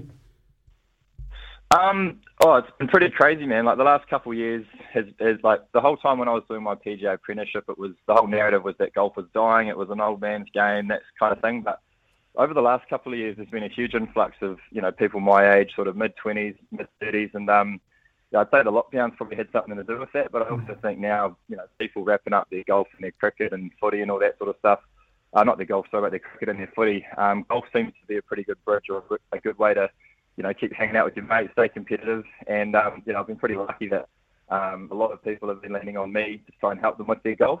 And, it's cool. It's it's probably one of the most popular sports these days. It seems to be everyone catches up for a beer in that. So probably similar to you, Mitch. Get out there with your mates and have a bit of a hit, bit of a laugh, and maybe a couple of beers as well.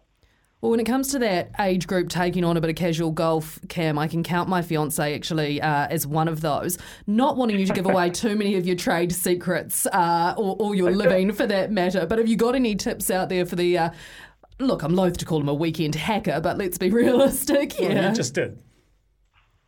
Oh, it's a good question. I think the thing with the game of golf is those that play it probably can attest to that it's not something that you just pick up overnight. So I'd say having patience is probably one of the biggest skills, attributes that makes a good golfer. But I don't know. It's just something you've got to put heaps of time into. It doesn't happen straight off the bat, but you just got to stick with it, persevere with it, and I think you got to love it as well. The good and the bad, as you don't always play well. Most of the time you're probably not playing your best golf. So I think if you can learn to enjoy, the good days and the bad days, I think it makes you want to stick around a bit longer as well. You say you do a lot of your coaching indoors with a simulator, mate, and how if people are looking to get into golf, is that a really good first step rather than getting straight out onto the course? Oh, I definitely think it's a good step. Like I even think just like your standard driving range and stuff like that's a good sort of entry point. But I think the fun thing with simulator golf, like I was a little bit skeptical at first, I guess. But one thing with that, especially if you can go to a place where you can play around a 9-18 with your mates, is that all 3 or 4 of you are standing right there, roasting each other, hitting good shots, bad shots. You can have a beer, have a pizza. It's a pretty cool way to socialise and get into it. It's not like you're walking off looking for balls in the bushes and things like that. So it's definitely a good entry point. And I've noticed a lot of people that probably appear that they've never played golf before tend to start there. And then if they've got the bug for it, they feel what it's like to hit the middle of the club face. They want to take it outdoors and go from there. Doesn't sound great for the waistline. Yeah, probably not good in that sense, not getting your cardio in, but, it is what it is, mate. I would assume as well, as with mini games like darts, like pool, if you're playing simulator golf and you've got a beer, then you're only improving with time. I guess that's the case. I've never played darts or pool, but I could probably quite similar, quite a similar sort of vibe down there. Well, very good, mate. Hey, you're involved with the Kiwi Golf Club, and for anyone who's looking to get into it, mate, you guys do a 12-month affiliate golf package. We do, mate. Yeah, we do. It's a pretty cool sort of concept. Golf New Zealand sort of came on board and supported us to get that off the ground. Like we started off, doing some events up and down the country, probably 10 or 12 events a year. Down in Christchurch, Wellington, Auckland, up in Waipu. We've kind of been all over the place, and then, to have the ability to, give those golfers that are sort of new to the game an opportunity to get handicapped, and then if they can try a few courses out, and then they might find that they really enjoy one particular course, which will hopefully encourage them to, join up as a full playing member. It's Kiwi Golf Club's good. It's got about a 4,000 or 5,000 membership on Facebook. It's a pretty active community. With the membership side of it's one thing, but the main thing for us is just trying to, have a port of call for people to, ask questions, post where they're playing. And, we've had a number of people up and down the country, put a message up on the Facebook group, say, hey, I'm in, Waikato for the weekend. Where should I play? Who can I play with? And then you get, half a dozen responses, which is quite cool as well. We're talking a bit about you helping other people on their golfing journey, Cam. I'm actually quite interested in yours as well. Can you tell me a bit about how you got started in the sport?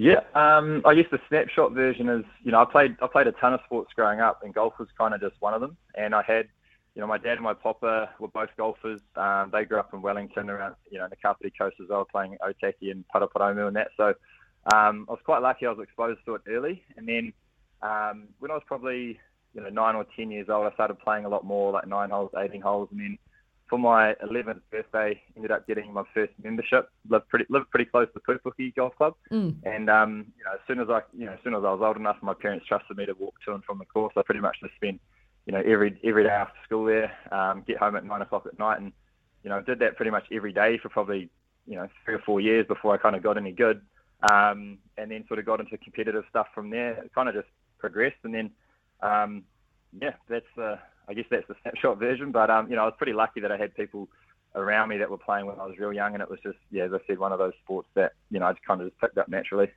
Well, last year you were back in contention on the Charles Tour, mate. You were leading after, I think, round 2 of Muriwai. How was that being back in contention in competitive golf?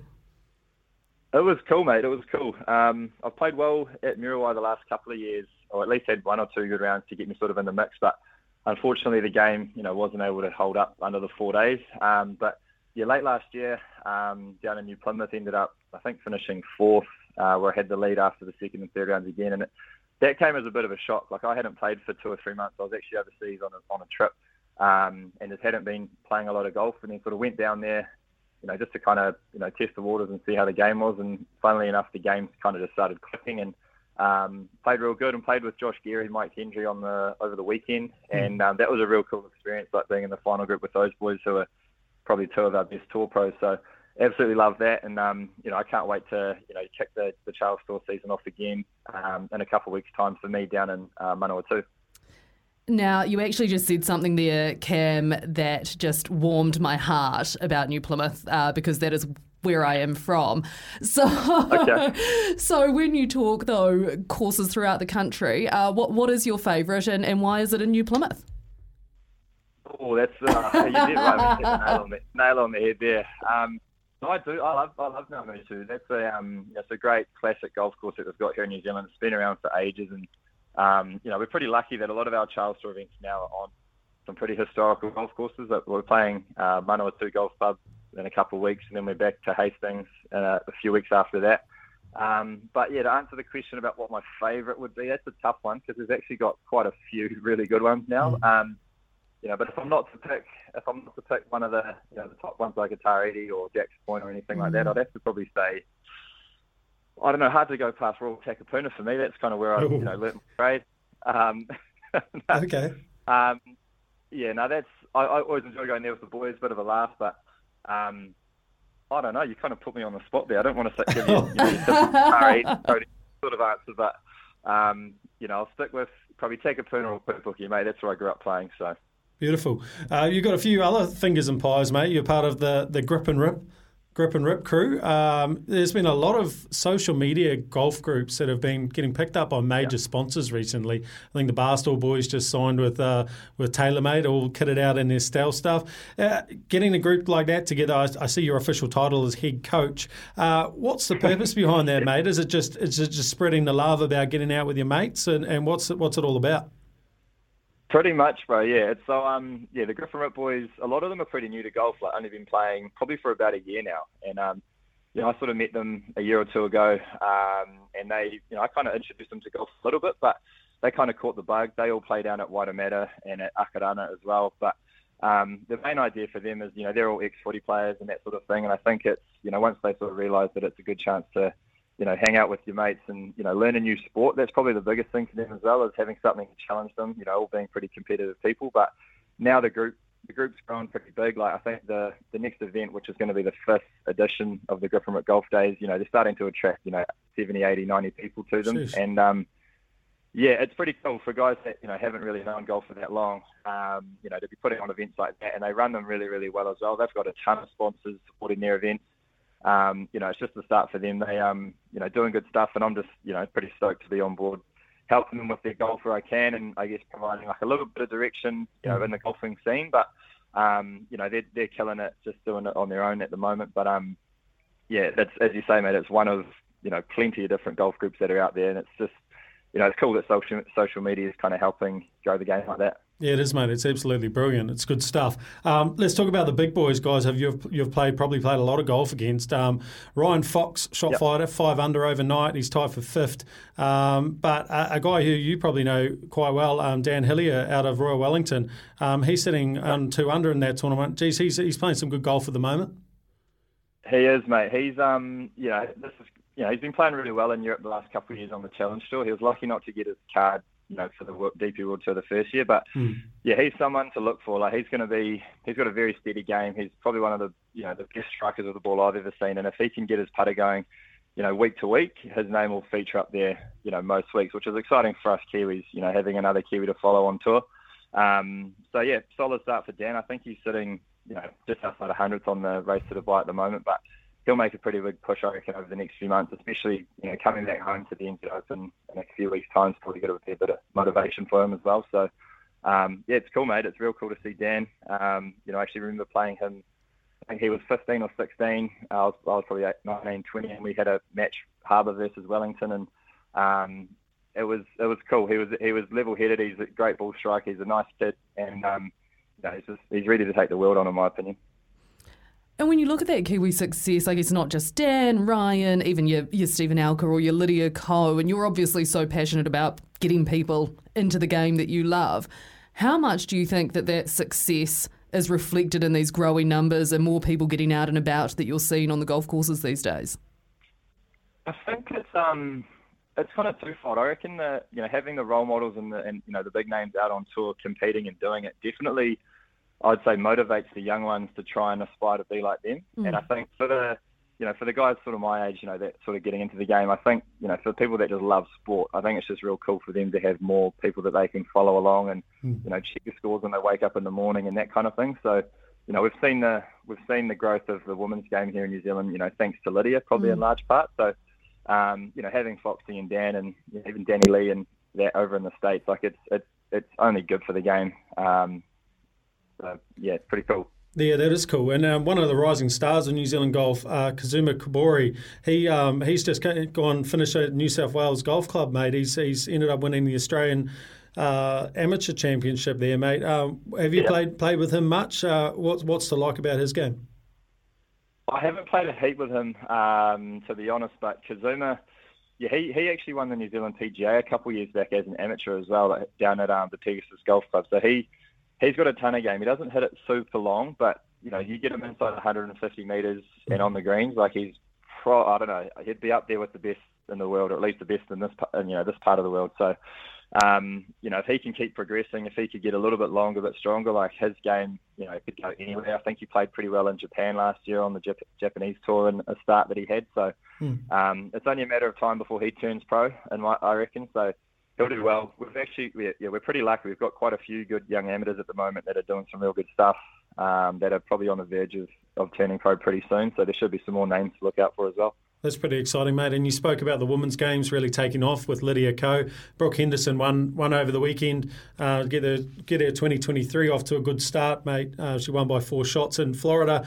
From your side, watching Lydia Ko's competition this year, Nelly Corder's back from injury, first time. She's been healthy for some time. Minjee Lee's been in good form. Do you think this is probably going to be one of the most competitive years in women's golf for some time?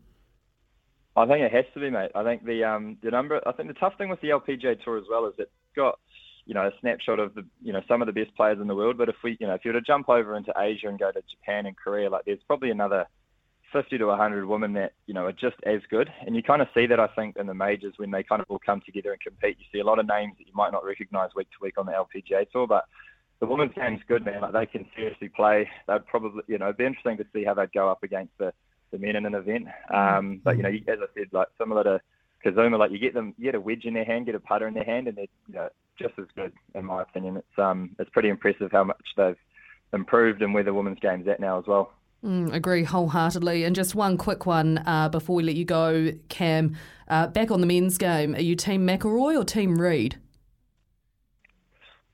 Pretty comfortably on Team McIlroy. Do you have to say that as a PGA pro? It's not to say I dislike Patrick Reed, but I think, growing up, Rory was one of my idols. The way that he plays and swings, and I think the stuff that's going on with Live Golf and the PGA Tour and all that sort of stuff, I kind of turn a bit of a blind eye to it. But it would have been cool to see them last weekend coming down the stretch if they'd been playing together or got into a playoff. I think that would have made for some pretty good TV. Well, first major of the year is coming up, the Masters. Look, give us a hot take, mate. Who's going to take it out? Well, I mean, it would be pretty bloody cool if Foxy could take it out, eh? Yeah, true. First Masters, that'd be outstanding, eh? First Masters, it's going to be a cool one. It's always effort when we've got a Kiwi playing in that. So, and that course, should probably suit Foxy pretty well. Hits a pretty long, amazing short game, great touch. So, expect to see him up there if he can get a good look at the course and get comfortable. But, hard to go past Max Homer. At the moment, he seems to be the man of the hour. So, I'd have to say, off the top of my head, mate, I'll probably say those two, but you can't count Rory out either.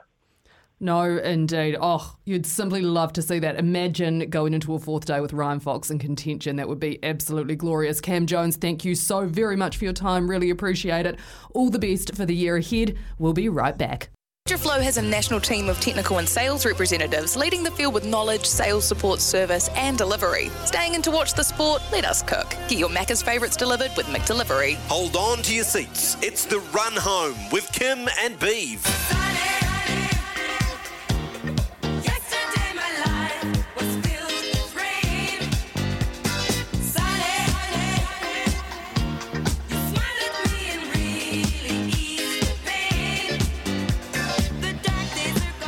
It's 6:27 p.m. You are with Kim and Mitch. Mitch, how good was it talking to Cam Jones just then? He was bloody outstanding, wasn't he?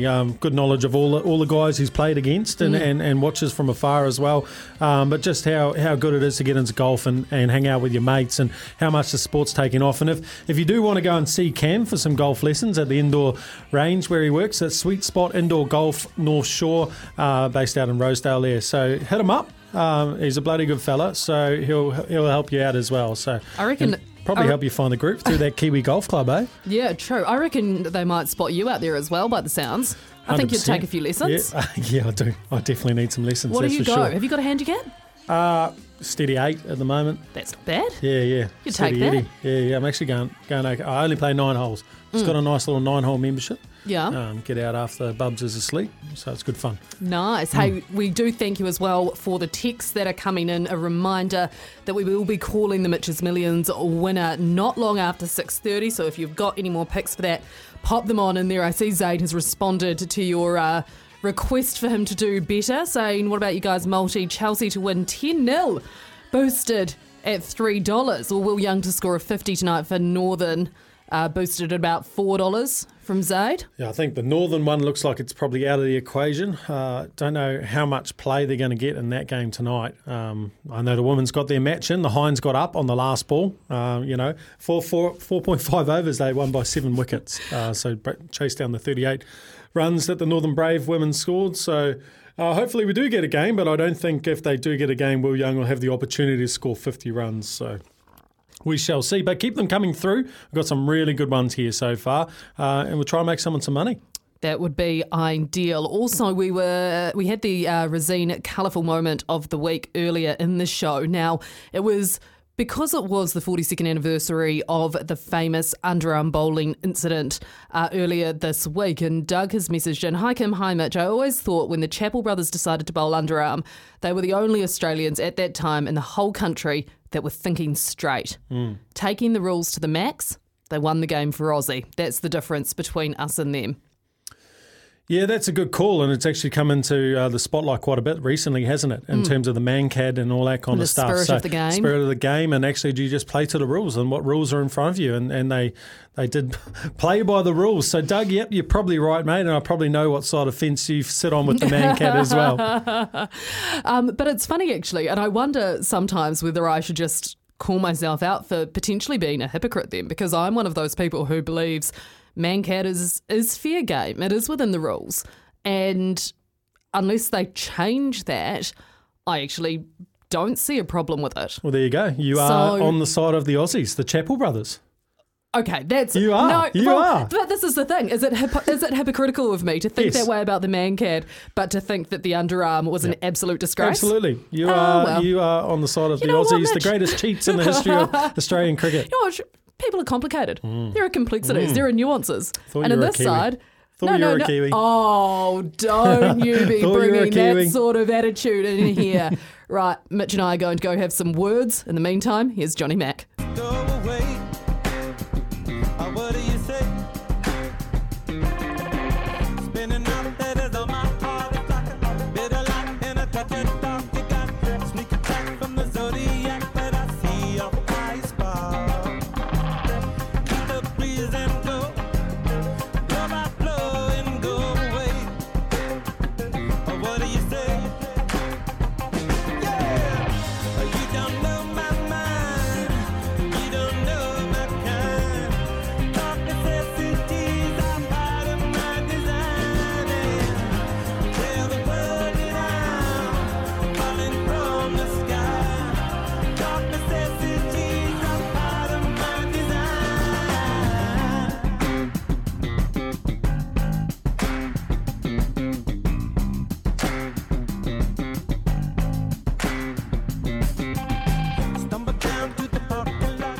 6:33 here on the run home with Kim and Mitch taking you through this next half hour. Mitch, goodness, you've been hard at work with your Mitch's Millions. Actually, I've been very impressed at your work ethic, and you also have really come to the party in the team sense and going out and getting some chippies for the team. So I appreciate that too. I've certainly never been so generous. So whoopsies, you're showing me up here, mate. You're welcome. You're welcome. That's a contribution to the team. It is a team here with yourself and Jacob and Kez.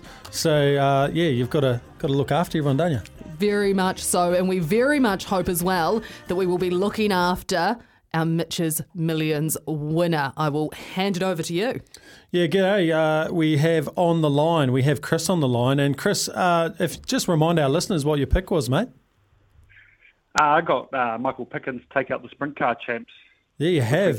You have, mate. And since we read that text out, mate, he's shortened into $4 from $4.50. So I'd imagine he's going to shorten up a little bit more. So we might have to get this on quick snap, mate, and fire away. Yeah. I'll start off with conservative Kim. She's gone Everton Arsenal. She's gone head to head. She's gone Arsenal at $1.36. Okay, so that's just consistent. What? She's consistent On form. Yeah, she's consistent. We're taking the punt from BP. We're going to jump on Andrew Tye and Jason Behrendorff, 2 wickets each, picking that the Heat are going to blow out with the travel day over to Perth, that they won't be able to score enough runs, and hopefully the way Perth like to play their cricket, they will end up batting first and then putting some pressure on as well. So that's at $4. And you've got your Michael Pickens, $4 for the outright winner, NZ Sprint Car Championship down there in Christchurch. And we are going to jump on Greg O'Connor's Copy That tomorrow night in Melbourne at Melton. Meet 23, race number 7, number 6, Copy That. But I haven't jumped on him for the win, mate. I've given you a little bit of room.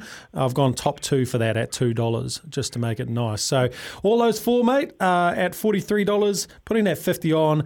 Hopefully you get a return of $2,176. That'd be nice. That'd be bloody good. Here's hoping. Yeah. What do you think's the weakest one out of that, mate? I actually liked all of them, to be fair. Good. I wasn't too upset about any of that. Yeah. Perfect. That's positive. We like that. And Kim wants to ask you a very important question. Chris? Yes? It's not that important a question, really. But I posed it to Jason Behrendorff earlier in the show. In a fight between Jason and Mitch, who do you think would win? You've got to say Mitch. He's giving you the money. I better back Mitch. Good man. No, brilliant, mate. Hopefully we'll chuck that on for you now, and hopefully on Monday, we're calling you back and saying you're a champion, mate. You're a winner. You're $2,000 in the green. So good luck with that one.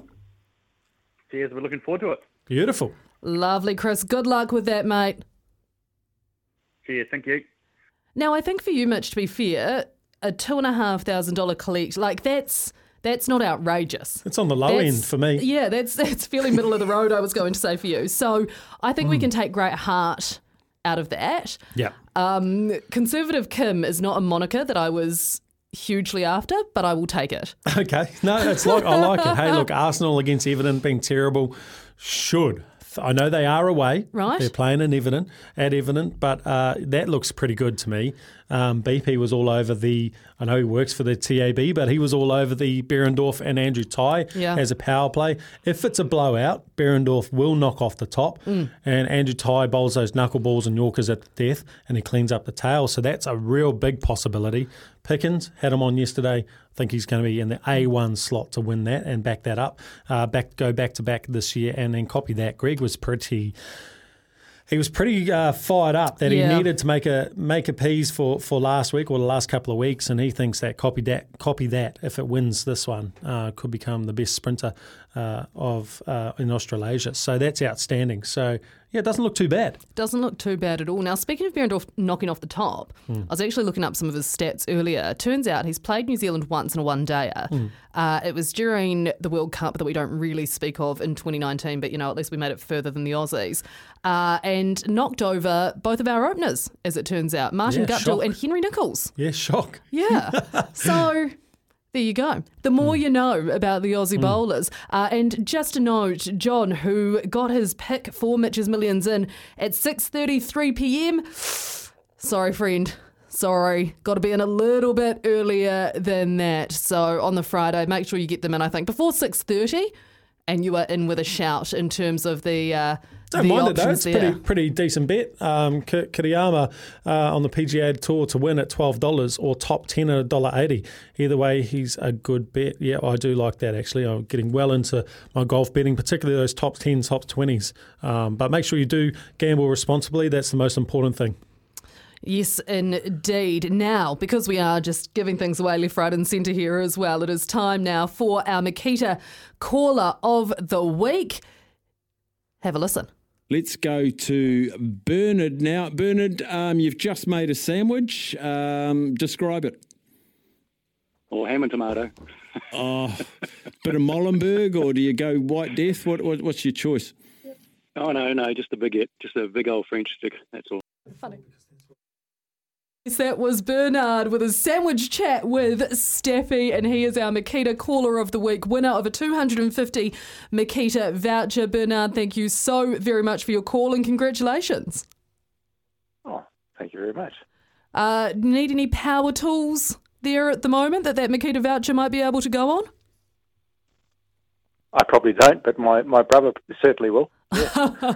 Oh, that is always handy, mate. And the wee Sammy, what have your options been? In what way, sorry? Your favourite sandwich option? Oh, nothing, just whatever's in the bag in the chili bin at the time. Simple as that. Oh, fair enough. Well, we appreciate you listening. We very much appreciate you calling as well. And we appreciate the sandwich making skills, frankly. So enjoy that voucher. We will be in touch. Hope you've got a good long weekend in store. Yep, more sandwiches, yep. Sensational. That's what we like to hear. That is Bernard, our Caller of the Week. Thank you very much. Hydroflow has a national team of technical and sales representatives leading the field with knowledge, sales support, service and delivery. Staying in to watch the sport? Let us cook. Get your Macca's favourites delivered with McDelivery. Hold on to your seats. It's the Run Home with Kim and Beeve. Do you remember when we used to sing sha-la-la-la-la-la-la-la-la-la-la-la-la-la-la-la-la-la-la-la, just like that. Sha-la-la-la-la-la-la-la-la-la-la-la-la-la-la. 6:46 p.m. here on the Run Home with Kim and Mitch on SENZ. And don't forget that SENZ's Super Rugby tipping comp for 2023 is now open, and it is open for the next 3 weeks before you can no longer enter. I've just registered today, easy as. You could win the ultimate NZ sports experience for you and a mate with $2,500. Sign up and play now at tipping.senzradio.nz. But, Mitch, here is my but. Now, the tipping comp itself, great, wonderful. I logged on, right? Yep. So I registered, put in my wee details, chose my name. It's very creative. I'm SENZKD. Postcode, yep. Yep, all of that. And I go on to the upcoming games, and it turns out people are already making picks. even though the first game isn't until February 24, and even though we don't know team lineups or anything. And you'll know possibly that I'm a Chiefs supporter. Now, they're up against the Crusaders. Granted, it's an Orange Theory in their first game. And I know the Crusaders, the reigning champs, and I know it's in Christchurch. But so far, in the tipster's choice, 83% of people are picking the Saders.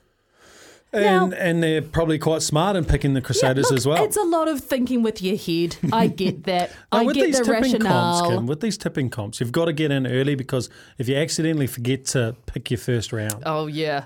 sometimes mess you up that for the tournament, season. it just creeps up on you. So you've got to get that first game in underway, and then you remember it's on, and then you can do all your other picks. So there you go. Smart. 83% of the people out there are smart. Okay, fine. I understand why everything might be in their favour, but I'm obviously going to pick with my heart because that's how I roll. And it would just be nice to feel like I've got some support. I mean, I've got 17% support at the moment from others who presumably it's big. Gary Stead's picking with his heart and picking Henry Nichols still. How's that going for him?